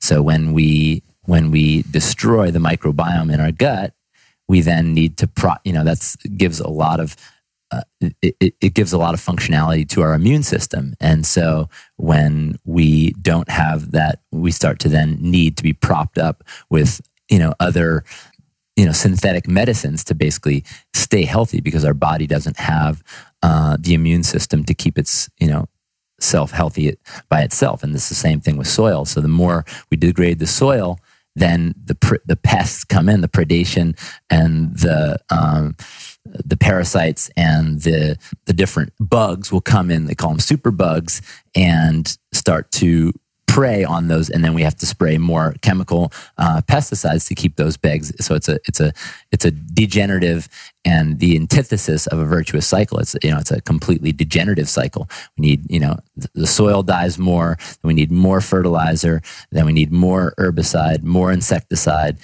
and then the whole thing at a certain point collapses. Then we have to move on, and that's what that statistic of 34 million acres every year becomes desertified under mismanaged soils. And that's about the size of, I think, England every year becomes from land. Oh, that's crazy. Perspective. This is a crazy statistic. The United Nations states that we have 55 crops left on all of our conventionally farmland across the world. So that we have 55 years until our soil will no longer be able to produce a crop. So going back to this idea in nature, the cyclical nature of the whole process of anything other than plants, because they have photosynthesis, therefore don't need to really destroy anything. Although I guess it could be said that they're siphoning nutrients from the soil through their root system, but they don't take anything from the outside above ground, right? But everything else does. So if I am a lover of animals and I think that everyone should just be eating celery, and I buy some land and I go clear that land to make a celery farm, I'm going to be killing tens of thousands of creatures and their homes, from earthworms to snakes to gophers to birds to bats, grasshoppers, etc. Right? So nature's always fighting against us wanting to grow food. And so if I don't want to harm anything and just eat vegetables, that's very hard to do, because you can't unnaturally turn a plot of land into farmland without displacing or killing everything that's already there. So it's not a question, it's an observation of maybe a limited or hypocritical point of view, in that it's like, if you truly wanted to live a life where no harm is done, the Buddhist tenet, do no harm, I believe is what it is, you would have to kill yourself, because you really can't do anything or grow anything without things dying.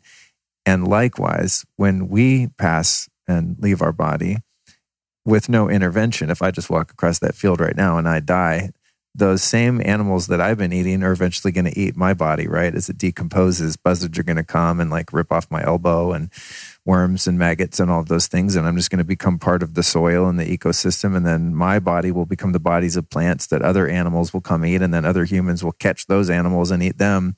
And it really is like this cyclical thing.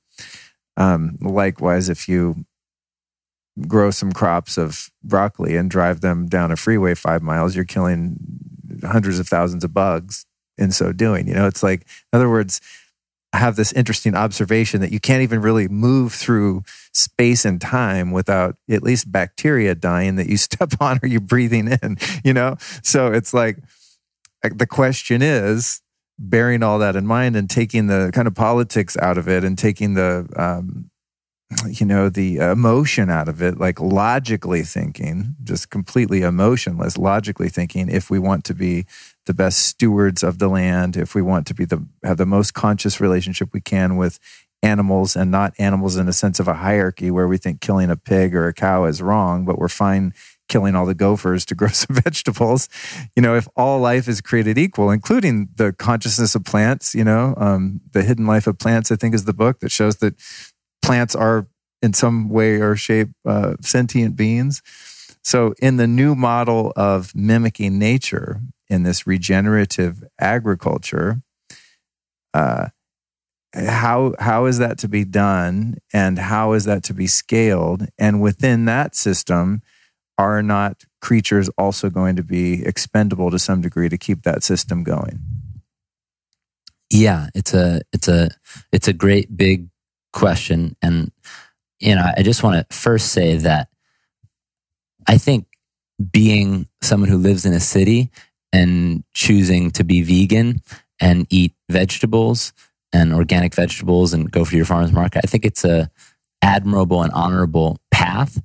And because, in the realm of doing less harm, how do I, if I want to do less harm, I think there's, I don't want to participate in a CAFO, confined animal, concentrated animal feedlot operation situation where animals are being fed, more antibiotics than any other place antibiotics are going on the planet, but to, that livestock, poor grain that's, being grown with all kinds of crap.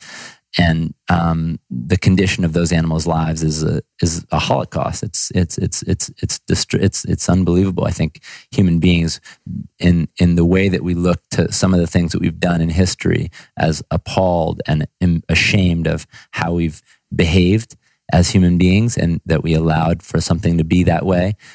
Animal agriculture today will be something that we will look back and go, wow, we're ashamed of how... Like medieval times, Yeah. Dude, there's that one farm on the 5 freeway, when you drive from LA to San Francisco and you look out there and it's like, even if you're just semi-awake, you look at that and go, that's not right. Yeah. There's just an intuitive hit that's like, animals aren't supposed to be living like that or being treated like that. They're just out living in the mud, just kind of moping around. And it's extremely saddening to see that kind of mistreatment. Totally. So, I respect, and for the most part, I am plant-based. I eat mostly a plant-based diet, and again, fish is probably the thing that I eat the most of. And I think where that comes from is when I was 12, I was a fly fisherman, and became really connected to being in nature, putting a fly, catching a fish, and seeing that fish as, nourishment for myself, and, being grateful for that fish and consuming that fish. And, I had that experience early on in my life, which gave me, again, as you said, I had permission and understanding that there was this cyclical relationship between, plants, animals, in this case, fish, for me. And again, I feel really good on a mostly plant-based diet. But that being said, I also am a advocate of, if we really dig into, because at one time I did think veganism was the truth, the way, the light, the answer. And I think it has a lot going for it, but it's missing a few, very essential understandings, which is really, as we talked about, how did those vegetables come to be? And did they rely on the death of animals, one page before we ate them, and we just didn't read that page? So we're like, we don't want to read page 1. We'll just read page 2, which is when the vegetable shows up at the grocery store, at the farmer's market, and that's when we eat it, and we're good because that's what we, and this conversation gets a little bit paralleled to the story of the religious vegetarianism in India with the Hindu culture, and the fact that a lot of the higher castes and cultures in India who don't, or are vegetarian, but they love the milk. The milk is an essential nutrient for the culture and the cuisine. And, to get milk, we have to have, cows that are giving birth. And then oftentimes you have a male cow. And when you have a male cow, that's not going to be producing milk for you. So what are you going to do with it once it's full grown? And in Indian culture, oftentimes they're either given or sold to, the Muslim culture, or, someone who's not of the caste of Hindu that, holds the cow as sacred. But ultimately that cow is going to get slaughtered and turned into food or something. Oh, that's interesting. Another piece to that I've always found interesting, and hold that thought. Yeah. I don't mean to interrupt, but I just want to interject this really quickly, is when I was a vegetarian, I was never vegan, but as a vegetarian, and I just felt like, well, no animals are being killed for my sake, but I loved me some cheese, you know what I'm saying? Totally. And yogurt and all that, and butter, you know. But then I had the realization one day, so those animals those cows that are making my delicious butter that I'm eating as a vegetarian, like, aren't being killed. Well, they are actually eventually, but not in order to get that butter. But then I had the realization, dude, they're being like constantly impregnated and like in a prison for pregnant cows where this goo is being extracted from them every day. It's not much better of a life to be a milk cow than it is to just be a cow that's raised to slaughter and becomes prime rib. Anyway, just interesting observation that I had one day pondering such things. Carry on. Totally. So I think the, going back to the question of, it's not as simple as we can just step out of the web of life and say, I'm not going to participate in death, because we are participating in death no matter what, whether we're eating vegetables or animals. And the kind of like, all right, well, what's the aspirational direction to go? And through the last 7 years and the building of a nonprofit that I co-founded called Kiss the Ground really has led me to understand the ecological functionality of Mother Earth and really understanding the deep interconnection and the tie between plants, animals, soil, humans, the health of the atmosphere, the overall health of the planet, and how, as human beings, can we, go back to that term, be a keystone species that is facilitating with, that we have unbelievable awareness and consciousness of, what we can create, and understanding now through science as well as through indigenous wisdom of understanding, nature and the interconnection of nature. How can we operate and put certain acupuncture points within the way we're managing a piece of land such that that land can heal and regenerate based on us planting a certain biodiverse, combination of seeds or plants on that, us putting a certain biodiverse version of animals to integrate on that piece of land, us putting certain trees to kind of hold and holding the earth such that there's not a erosion happening. There's ways that right now we manage land, completely destroy the earth. Rape and pillage style, but there's actually a way that we can manage land that has a healing and restorative effect. And that, to me, at the highest level, it came down to this insight of, plants photosynthesize carbon. They pull carbon out of the atmosphere and they pump 30 to 40% of that carbon into the soil, feed microorganisms in the soil in exchange for water and minerals. And when those carbon and hydrogen carbohydrates go into the soil to feed microorganisms, that becomes stored carbon in the soil. And that essentially we can do a form of agriculture called regenerative agriculture that not only feeds the world, but also cools it. And yes, there is life and death in that system, but there's life and death in that system in a balanced way where there's actually a continual net benefit, or there's a net increase of overall biological diversity in that system. And there's an ability for that soil to continue to produce forage and biodiverse plant life such that you can continue to feed animals, continue to feed humans, continue to feed, all the different bees, birds, biological life that is part of that web of life.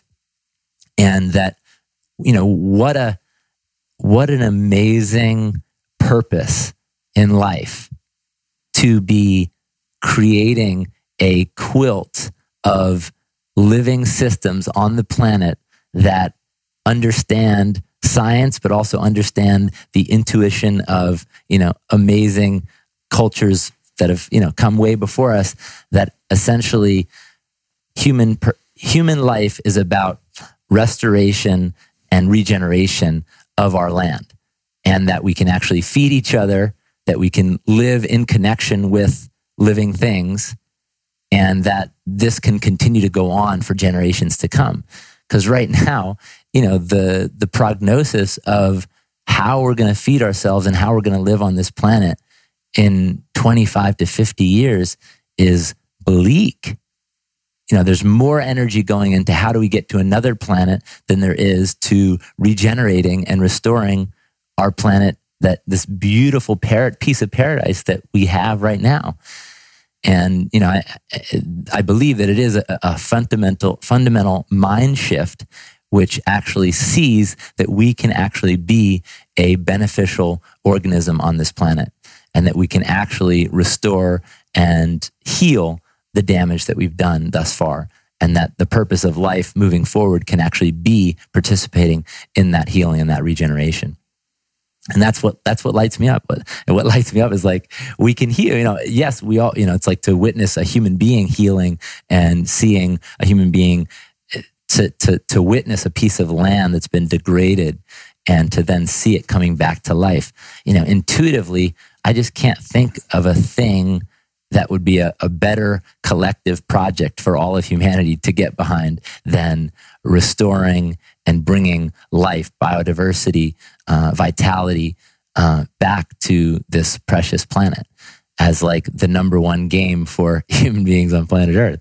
And so, that's my game, is to awaken that message that that's possible and start guiding people to experts and processes and procedures and practices and people that are doing large scale regenerative projects around the planet, that you can see, wow, that went from 44,000 miles of desert to a complete restored, beautiful ecosystem. There's a place called the Laos Plateau in China. In 13 years, they took a complete desert, 44,000 square miles, and turned it into a completely productive ecosystem, producing food and, the abundance for that civilization that lives there. Wow. It's actually, it's shown in the feature length film that's due out in 2020 called Kiss the Ground. Oh, cool. You're working on that now? Yeah. It's tight. It's almost done. Great. I didn't even know that. Because at the time of this recording, guys, we're in November 2019. Your interview will likely come out in February or maybe even March of 2020. So we'll be closer to the film. Yeah, the film. It's narrated by Woody Harrelson. Oh, dope! And that's great. It's got an unbelievable, Wow, you have a lot of restraint in plugging your projects. We've been talking about all this, and you're like towards the end, yeah. By the way, I'm making this rad film about this. That's so cool. Yeah. Because see, the thing of, like, again, taking emotion out of it, which whenever I'm trying to, not like I have any power to solve a problem, but just when I look at a broad spectrum, complex, nuanced problem, like caring for the land and managing to feed ourselves in a healthy way also, it's like, I think, all right, what makes sense? And what makes sense to me is usually going back in time before the advancements of, say, in this case, agriculture and industrialization. How would it have done before as we were living kind of on the land in a more harmonious way? But looking into the future in that way, I find it really exciting personally, just because, for just the reasons of having a heart and wanting people and animals and plants to be happier. But aside from that, I love fixing shit up. Like I don't watch much TV, but if I did, it would be the shows where they come into a crappy old house and remodel it. Or even those ones, I'm not even a car person, but where they take like a shitty old classic car and totally restore it. Totally. Yeah, I'm really into restoration, and I think I've done that many times in my own life, internally and in some ways externally. And so the idea of seeing that happen on a grand scale is really exciting, to just watch the forces of nature when we're working in harmony with those forces. Us kind of, as you said, being the keystone species that's putting some inputs logically here in that acupuncture sort of system, as you called it, and then to see nature and inertia sort of take over and start to, go through the labors of healing itself with a little bit of input from us is super exciting. Yeah, it's just cool. I didn't see it before and after, but I think I was telling you yesterday, spent some time at Belcampo Farms up in near Lake Shasta in California, because that's where I get most of my meat. And I just felt like I would like to have a closer relationship with that process. So I went up there and visited their farm, went to the slaughterhouse and the whole thing. I was like, okay, I can live with this. But they had, I don't know, it's 18,000 acres or something. I might have the number wrong, but a substantial piece of land. And when they bought the land, it was unfarmable. And they did exactly what you're talking about. They just started rotating the livestock, and the birds follow the ruminants, and the insects follow the ruminants, and the birds follow that. And then they move them over here, and then more grass grows because of that thing. It's fantastic. And now their whole farm is just lush green grass and plants and trees. I mean, it's not a jungle climate, but it's as green as a jungle. I mean, it's just like everywhere you look, something's growing. It's just this incredible property that was not like that prior to their arrival. That's right. Yeah. It's so dope to see that happen. And then you have something for everyone too, because you can grow vegetables for the people that don't want to eat meat. Absolutely. And then you can grow meat for people like me that I literally just don't feel right if I don't eat meat. And my body's just like, fuck you. You're not a vegetarian. I don't care like how spiritually connected I become. It's just not an option, And yeah. I think like sometimes people say, what do you eat? And I don't really pay that much attention, but I would think, well, I'm plant-based. But those plants go through an animal first, and then they get to me. If I eat a lot of vegetables, it wrecks my gut. Like I'm just not a good digester of, especially raw vegetables. Oh my God! I mean, I can eat leafy greens, but if I eat like a bunch of raw veggies, my gut's wrecked. Too much cellulose, like too much fiber. It's a burden. If I can take down a giant ribeye and I feel like a champ, and like just give me that, and that's all I need for a whole day. So I'm excited to kind of get into this approach because it removes the kind of dogma and religion of like who's supposed to eat what and who the good people are and the bad people are and all that bullshit. And just like, cool, what's best for everyone, including all those animals, plants, and the future of the planet. Yeah. So a couple of things I just want to point out is that one of our big goals by 2025 is to train 25,000 leaders to be spokespeople on behalf of regeneration that can articulate the process of how the regeneration of land and soil works, such that you can be an educator, an advocate, an activist in your community wherever you are. And so we do that online, and we've trained about 2,000 people in 25 countries in the last 12 months. Oh, that's epic, dude! Wow. And it's called the Soil Advocate Training. So it's an online program? Yeah, online program. Wow, so that's amazing. Inviting your listeners to participate if you're inspired by today's conversation.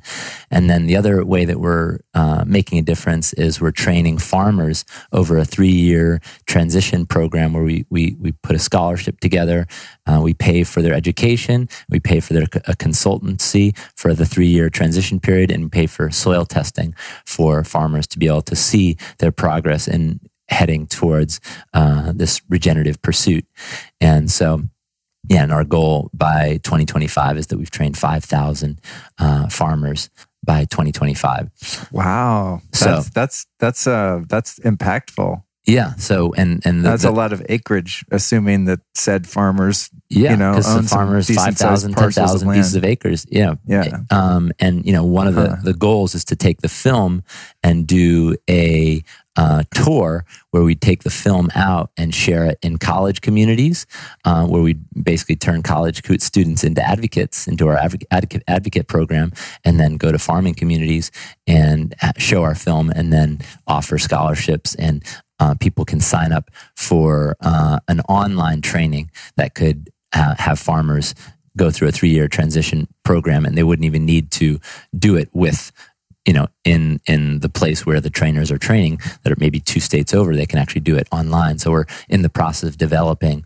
an online portal for farmers to learn very, very from the best, not from us, because we're city slickers in Venice, California, but actually from the best regenerative farmers in this country who have been doing this for 20, 30, 40 years, and giving their education a beautiful online platform such that it can scale and have access to a lot more people quickly. And having the film be the calling card and inviting people to participate. Oh my God, that's so epic. Congratulations. Yeah. That's such a noble project. And I'm thinking about those farmers in the Midwest that are more concerned with feeding their family and paying their mortgage than they are saving the planet. But totally. In this model, I mean, the real selling point there is like, if your soil's healthy, then you can get off subsidies. You can get off the GMO teat of, having to buy those seeds and that whole like monopoly, just archaic, evil system that so many of our great farmers are locked into. That's like, monetarily speaking, sounds like a really great way out. Yeah, the farmer Gabe Brown, who's kind of a iconic regenerative farmer in this country in North Dakota, he grows. He's farming on about 5,000 acres, and he averages about $100 of profit per acre on his land. And the average American farmer averages, I think, between $1 to $2 per acre profit per year. Oh my God, that is a really horrible business model. What the hell? And, Gabe Brown, and again, Gabe Brown is not about, saving the world or reversing global warming.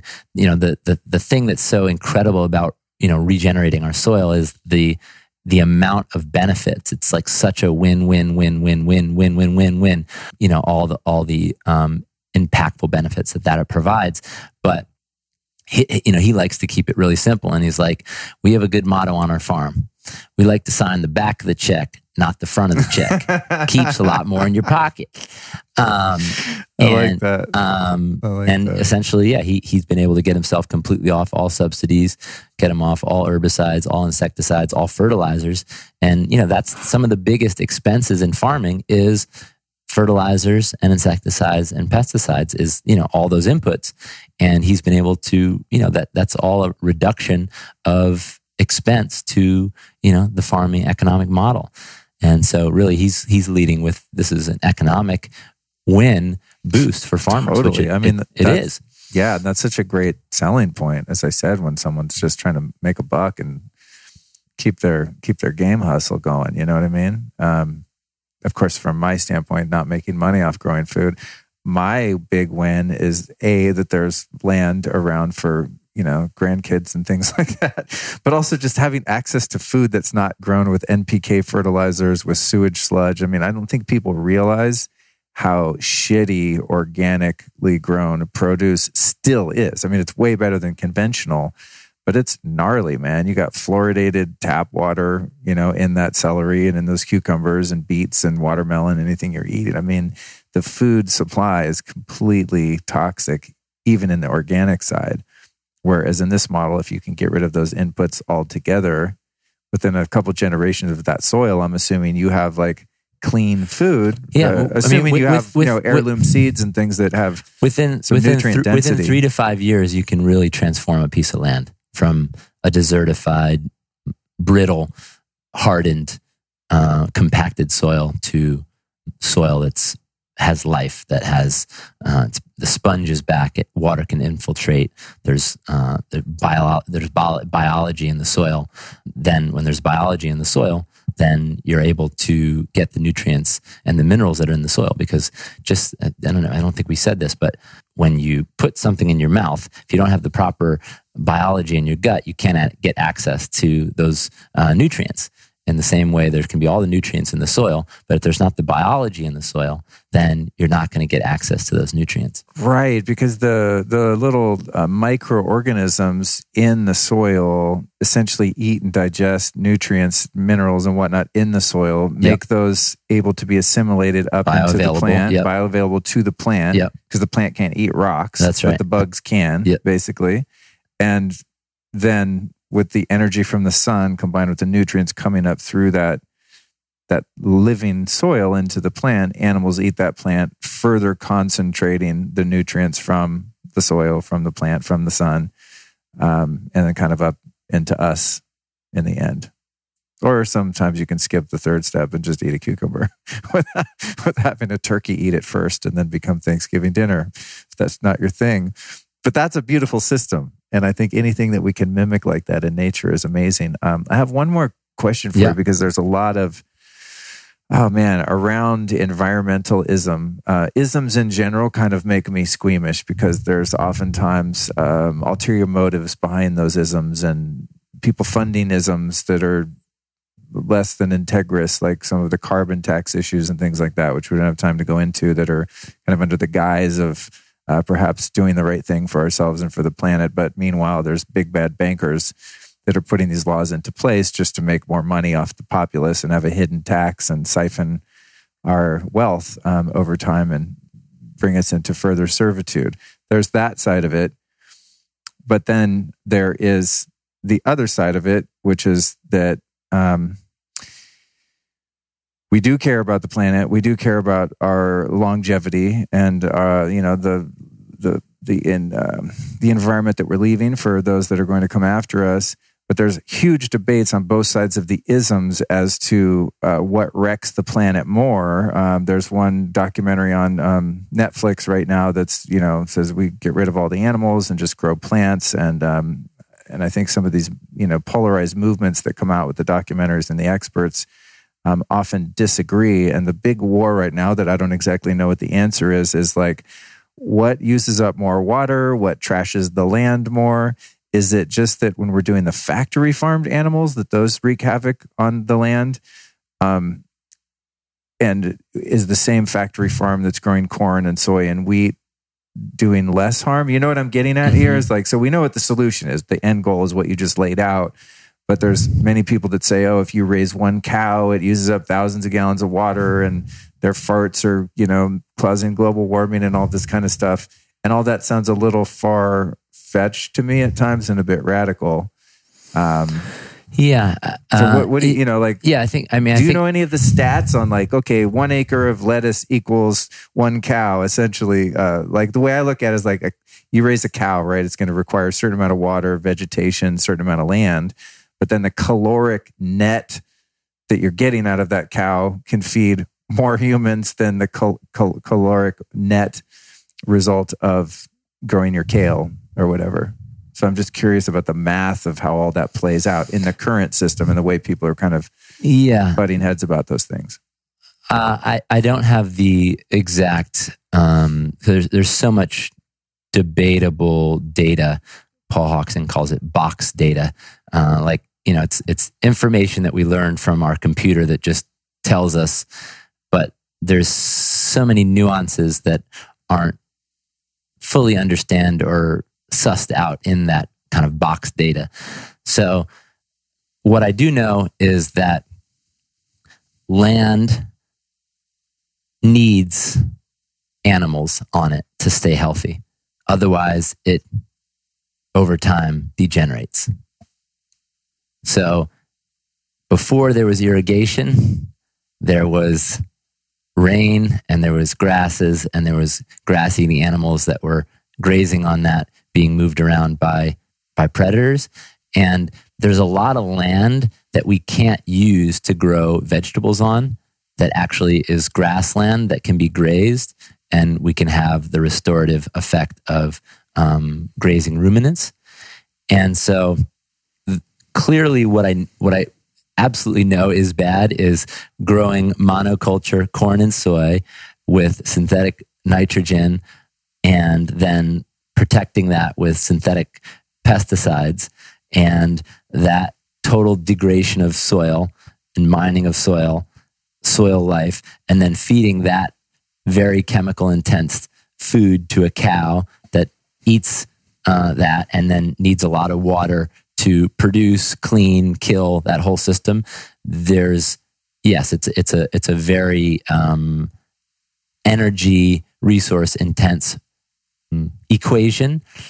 And I know that there's been, in the kind of vegan movies have come after, like we wouldn't have enough land, we'd have to have cow, and what I know is that animals help land come back to life. And it's not about just no cows or cows. We need cows, we need grass-eating animals to bring, as I said earlier, in the last 40 years, we've desertified 1/3 of our agricultural land. And that land can't just come back to life by planting kale on it or putting, it needs a process.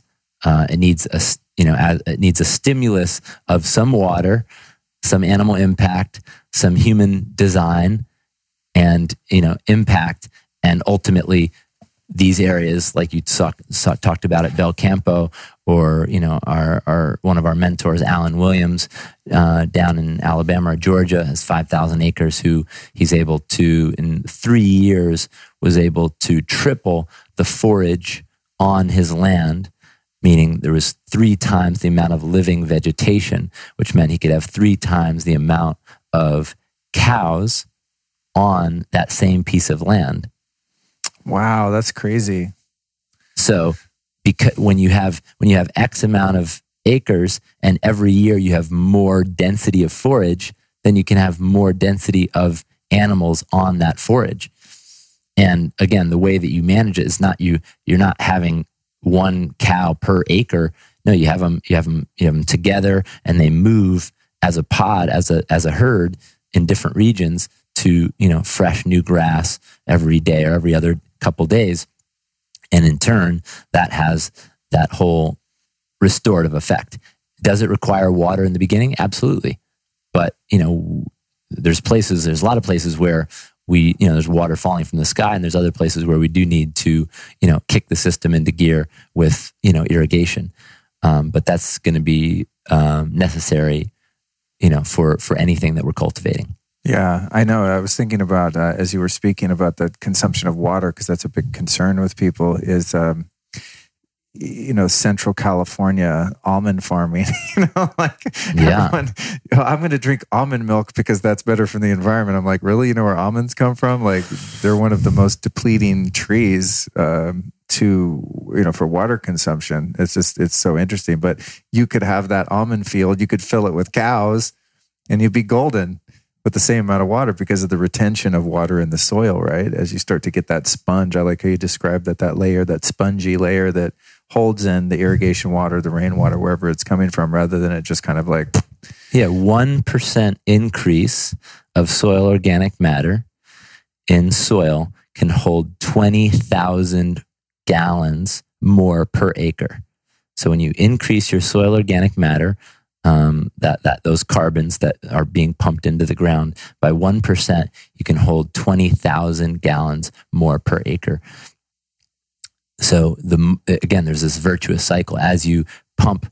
And again, I don't know that we made that big kind of overarching epiphany idea that essentially our food system, a regenerative food system, can not only take the carbon that's in the atmosphere causing global warming, climate change, 410 parts per million of carbon in the atmosphere, sequester, draw that carbon down through the living plants, trees, sequester it into the soil. And as it's sequestered in the soil, now that soil becomes spongy. And for every 1% of that carbon that's been stored, now we can hold 20,000 gallons more per acre of water. And when you have, regenerative agriculture happening on land, you're able to, on average farm, infiltration rates could be like 1/4 of an inch per hour.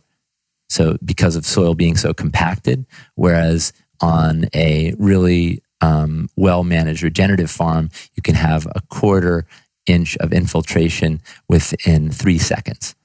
Wow, meaning the water seeping into the surface of the earth. That's right. So if we don't have soil that has the ability to have that sponge effect and let the water seep, then what's going to happen is we have runoff and erosion because that's right. The ground is too dense and hard for the water to penetrate. It takes too long, so it ends up floating off into the periphery and then just being wasted, essentially. That's right.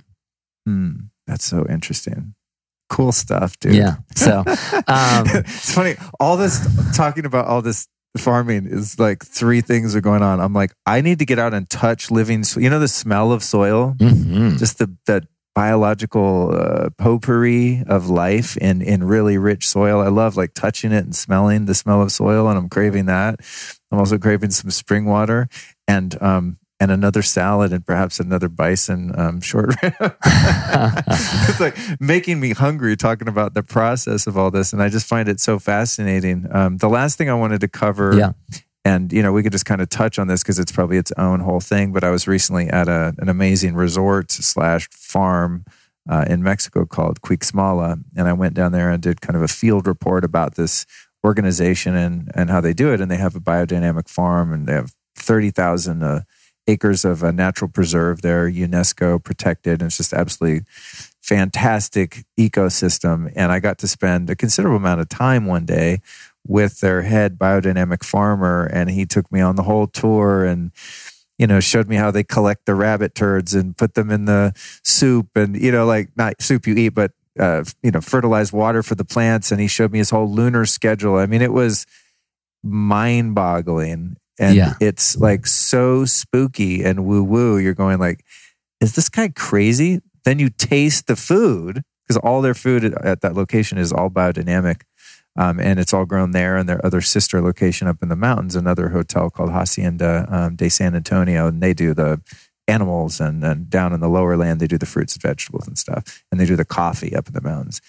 But I mean, not only do they just have great cuisine and their chef is fantastic, but the flavor of all of the food is just insane.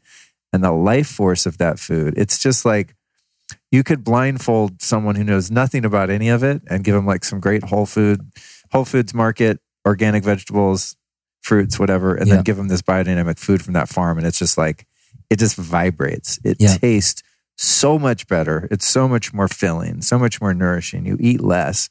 It's just magical. So do you think there's a place? Tell us from your perspective what biodynamic farming is versus traditional organic farming, and if you see that as having a place and being scalable within the regenerative model. Yeah, and I've mentioned in this talk already a couple of times Rudolf Steiner, who is the godfather of or grandfather of biodynamics, and I would say that right now in this moment, when we're looking for, okay, wow, I'm inspired by regenerative agriculture. How do I eat food from regenerative systems? Biodynamic is the clearest labeling certification that would say this food is produced in a way that has a regenerative effect on the ecosystem that it comes from.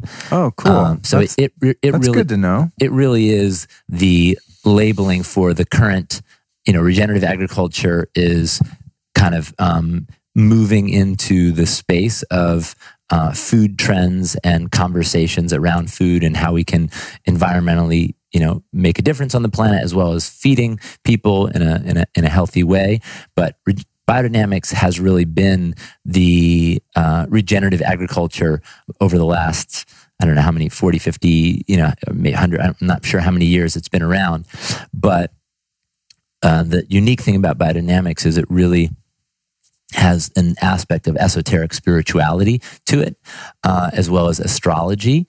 And it really is about bringing the creative forces of the universe and kind of bringing those down to your piece of land and, calling for that wisdom and that intelligence of life, call it whatever you will, and having that creative force be present on your land. So there's a lot of very interesting different kind of ceremonial or ritual aspects of it, of, you spinning, making a compost tea and spinning the water that holds different, biological preparations, some cow manure and some different things that have been aged in certain times, and you put it in, or some ash, and you put it in this and spin it 100 times to bring the circular cyclone energy from so there's a lot of very interesting, and I think there's varying degrees of the esoteric nature that people are practicing within biodynamics, and some people are super into that component. And I think at the more simple level, it really just sees that a farm is a living organism, and everybody is on the farm is a part of that living organism. And how do we create a restoration, a healing, and a continuum of more life on that piece of land based on our activity and action. Whereas the distinction between organic has really just become a list of what you can't do to a piece of land. Like, you can't use these 3 chemicals, but you can use these 5 chemicals. You can't use, these insecticides. You can, so it really, because it's in some ways, and again, organics is, it's beautiful, and I appreciate the standard of it, and that it has held a certain line, but it also the line has been slid based on, big corporate interest of getting into a big food game called, people interested in organic food. And so there's been a loosening of the standard of what can show up on an organic farm. And, I think the biggest distinction is it really is just a list of what you can't do, whereas biodynamic or regenerative is a list of what you can do to have this restorative and healing component to your soil, which ultimately leads to restorative healing food that comes from that soil. And so when we first started farming on Bee Love Farm in Vacaville, which is where my parents live, we were running it as a biodynamic farm. And, we've since adapted some, there's still some components of biodynamics there, and there's some other components of, other different schools of thought inside of a regenerative agricultural system. But at this moment, there's not a regenerative certification. There's one in development called the Regenerative Organic certification, which Patagonia and Dr. Bronner's soap company has been behind pioneering. Oh, word! And that's cool. So that they're in kind of a beta test phase and should be to market with products probably in the next 1 to 2 years. That will be carrying the Regenerative Organic certification, which just uphold animal welfare, soil health practices, and fair trade, and fair compensation to farm workers. And so that's the Regenerative Organic certification. And there's actually a few other certifications in development phases around communicating and standardizing this articulation and this vision of regenerative agriculture, so consumers can participate and support it with their dollars. Because at the most exciting high level, when I got, wait, you're telling me that we can manage land and do agriculture in a way that heals and regenerates the planet and reverses global warming, and everybody can participate by feeding themselves and their families healthy food? That's a pretty compelling, I think most people, that's like a bipartisan, that's like everyone's down for that. And obviously there's lots of, complications and challenges and things that will get in the way of that. But at a very high level thesis, that was like, that thesis gave me hope and gave me something to live for and something to work towards and something to, something worthy to throw my life at. And so that's what I've become I playfully say I've become a minister for soil. I minister inspiration and insight and education around the importance of soil health and regeneration, because it would be a really exciting thing that if we could get a generation to get that we can be the regeneration generation, that we could actually play an active role in healing and restoring our planet through how we manage our land and how we create our food. Amen, brother. Yeah. If these mics weren't so expensive, I would drop them on the ground right now.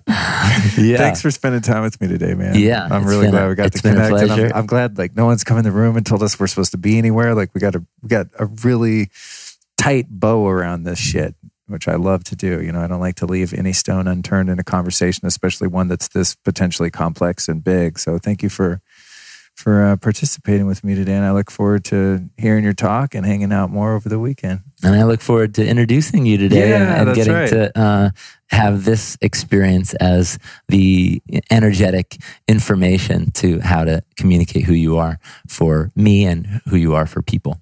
Awesome, dude. Yeah. Well, I got one last question for you. It's a three-parter. So You've taught me in the audience a lot today. Who have been 3 teachers or teachings that you've learned from that you might recommend our students go also learn from? Wow, great question. Well, one of my favorite books, my favorite early book is Siddhartha. So that's some deep reading to do early. Siddhartha Buddha is definitely one of my main mans. So was this supposed to be living teachers? No, it doesn't matter. Teachers, teachings, philosophies, something someone could go look up and learn from. Yeah. Yeah. In any category. In any life. category. Number 2, what's coming to mind, and I was surprised that this is coming to mind, is the 4 Agreements by Don Miguel Ruiz. Felt beautiful. It's been an amazing, profound education, and always do your best. Don't take things personally. Don't make assumptions. And what's the 4th? I don't You don't know. remember. Well, go get the book and find out that 4th. Well, we'll just call it the 3 Agreements. I have it on my shelf somewhere, and I don't think I've ever read it in its entirety. I think it's one like, I'm supposed to read this. Everyone reads it, and I thumb through it, but I've not really dedicated myself to it. Yeah. I would really say my mom and my dad. And my mom has a community in Maui called Lokahi. And she has a cool little living community where they're practicing living in community, connected to the land, and also share, medicines from the earth. And she does something called Cafe Attitude, which is a Sunday night supper club. And they sing songs, write songs in devotion to the earth and to caring for the earth. And she's been an amazing teacher in just flexibility and love and exuberance and being mindful of our words, and that our words are spells, and that we're casting spells all day long, and to be aware of what spells we're casting. It's been a beautiful teaching from my mom. And then my dad, he's the founder of Cafe Gratitude with my stepmom, Tirces, and just the tattoo that me and him have, say "Be Love" on our forearms, facing ourselves, and just that love is an indwelling presence. It's not something found in another person or place or thing, and that we can always bring love to every situation, every moment, and every relationship is not based on am I getting what I want? Like that's going to be a lonely path, is thinking that I'm going to just try to get love from another, versus bringing and being the presence of love and having a communion be the sharing of love that is indwelling and sharing that love with another. And that's kind of the game that I play with my wife and our marriage, and that we both hold the love internally and we get to joyfully share it with each other. And I feel like I've learned that practice from my father. And he actually leads a workshop called Kindred Spirits, which is a relationship workshop, which is awesome. They do it at Esalen and on their farm, and our farm in Hawaii. No way. I'll have to check that out. Yeah. I love those types of seminars. Yeah. I love Esalen too. Dope, dude. All right. Yeah. What about, where can we find you? Anything you want to promote on website, social media, your film, any of that stuff? So film coming out in 2020 called Kiss the Ground. It's really, the way I see it is there was a timeline for The Inconvenient Truth, and there's going to be a moment on the human timeline for Kiss the Ground when we realized that there was actually something we could do to restore and regenerate our planet. And it became like this awakening of land, soil, drawdown opportunity. And so that's out beginning of next year, and excited about that. And then you can find me, I'm love being Ryland. I love being myself, and I'm also a love being. And so you can find me on Instagram there, and at kisstheground.com, or at kisstheground is our Instagram. It's really beautiful if you want to get more inspired about regeneration, regenerative agriculture, and participating in any of our courses there. And then at Cafe Gratitude and at Gracias Madre, check out our restaurants, organic, plant-based restaurants in Southern California, not only nourishing people with healthy food, but really wanting to bring the conversation of gratitude to people's lives so that they connect over giving thanks versus maybe some complaint or something more mundane. I might add, you might unknowingly be the producer of the best guacamole in the entire city of Los Angeles. And there's a lot of damn guacamole in LA. But the Gracias Madre chips of guacamole, mwah, like the best ever. I mean, there's a lot of great things there, but that's something like hands down I'm always going to order. Speaking of your social media, shout out for your Kiss the Ground it was? Mm-hmm. Yeah. There's another great account I'd like to turn people onto. I interviewed someone named Diana Rogers, who has, I think her blog is also called this, but her Instagram definitely is It's Sustainable Dish. And she's on a very similar mission of just spreading information about regenerative farming. And she's like very, very proactive and also coming from the health professional perspective too, kind of like half farmer, half health enthusiast. So there's a lot of people kind of pushing this, this information forward, which I think is super exciting. Yeah, no, I'm stoked. It's remarkable that 7 years ago when we started Kiss the Ground, there wasn't even really an agreed upon term, regenerative agriculture. Right. And now as I said earlier, I think, top 20 food trends of 2020, regenerative agriculture is number one. Boom. So it feels good to feel, the momentum and the wave, but it really is the revolution and the generational revolution and regeneration that that's being asked of us. So I'm just grateful to be a participant and advocate and minister for soil and regeneration. Right on, dude. Yeah. I'll see you back home in LA. Awesome. Thank you so much for joining me on this episode of the Life Stylist Podcast. Man, I had a great time sitting down with Ryland. If you're ever in LA or any other city where his restaurants are operational, I highly recommend that you dip in and have a bite. You might even run into me. And I'm going to take a minute to remind you to please leave a rating and a review for this podcast. Whether you're a new or old listener, taking 2 or 3 minutes to scroll down and leave that rating and review is just a very powerful way to support the work that I'm doing here on the show and to ensure that as many people as possible see it in the future. I'm so grateful that you guys brought me up to number 17 on the charts. My goal for 2020, the year that we happen to sit in right now, is to get into the top 10, and only you can make that possible by leaving a rating and review and sharing these episodes with as many friends as possible. More than anything, just thank you for listening. And speaking of thank yous, it's now time that I give some props to our sponsors. As a podcaster, you're not really required to do that. These brands pay you a fee to read their ads on the show, even though I don't really read them. I just kind of say them. But I think they call them ad reads or something. I don't know. I sort of make up the rules as I go along when it comes to the podcast industry. But I'm not required to give them a shout out at the end. But I know sometimes people fast forward through the ads. I mean, to be honest, sometimes I do it if it's a really annoying sounding ad and I'm really immersed in a conversation. I might skip it.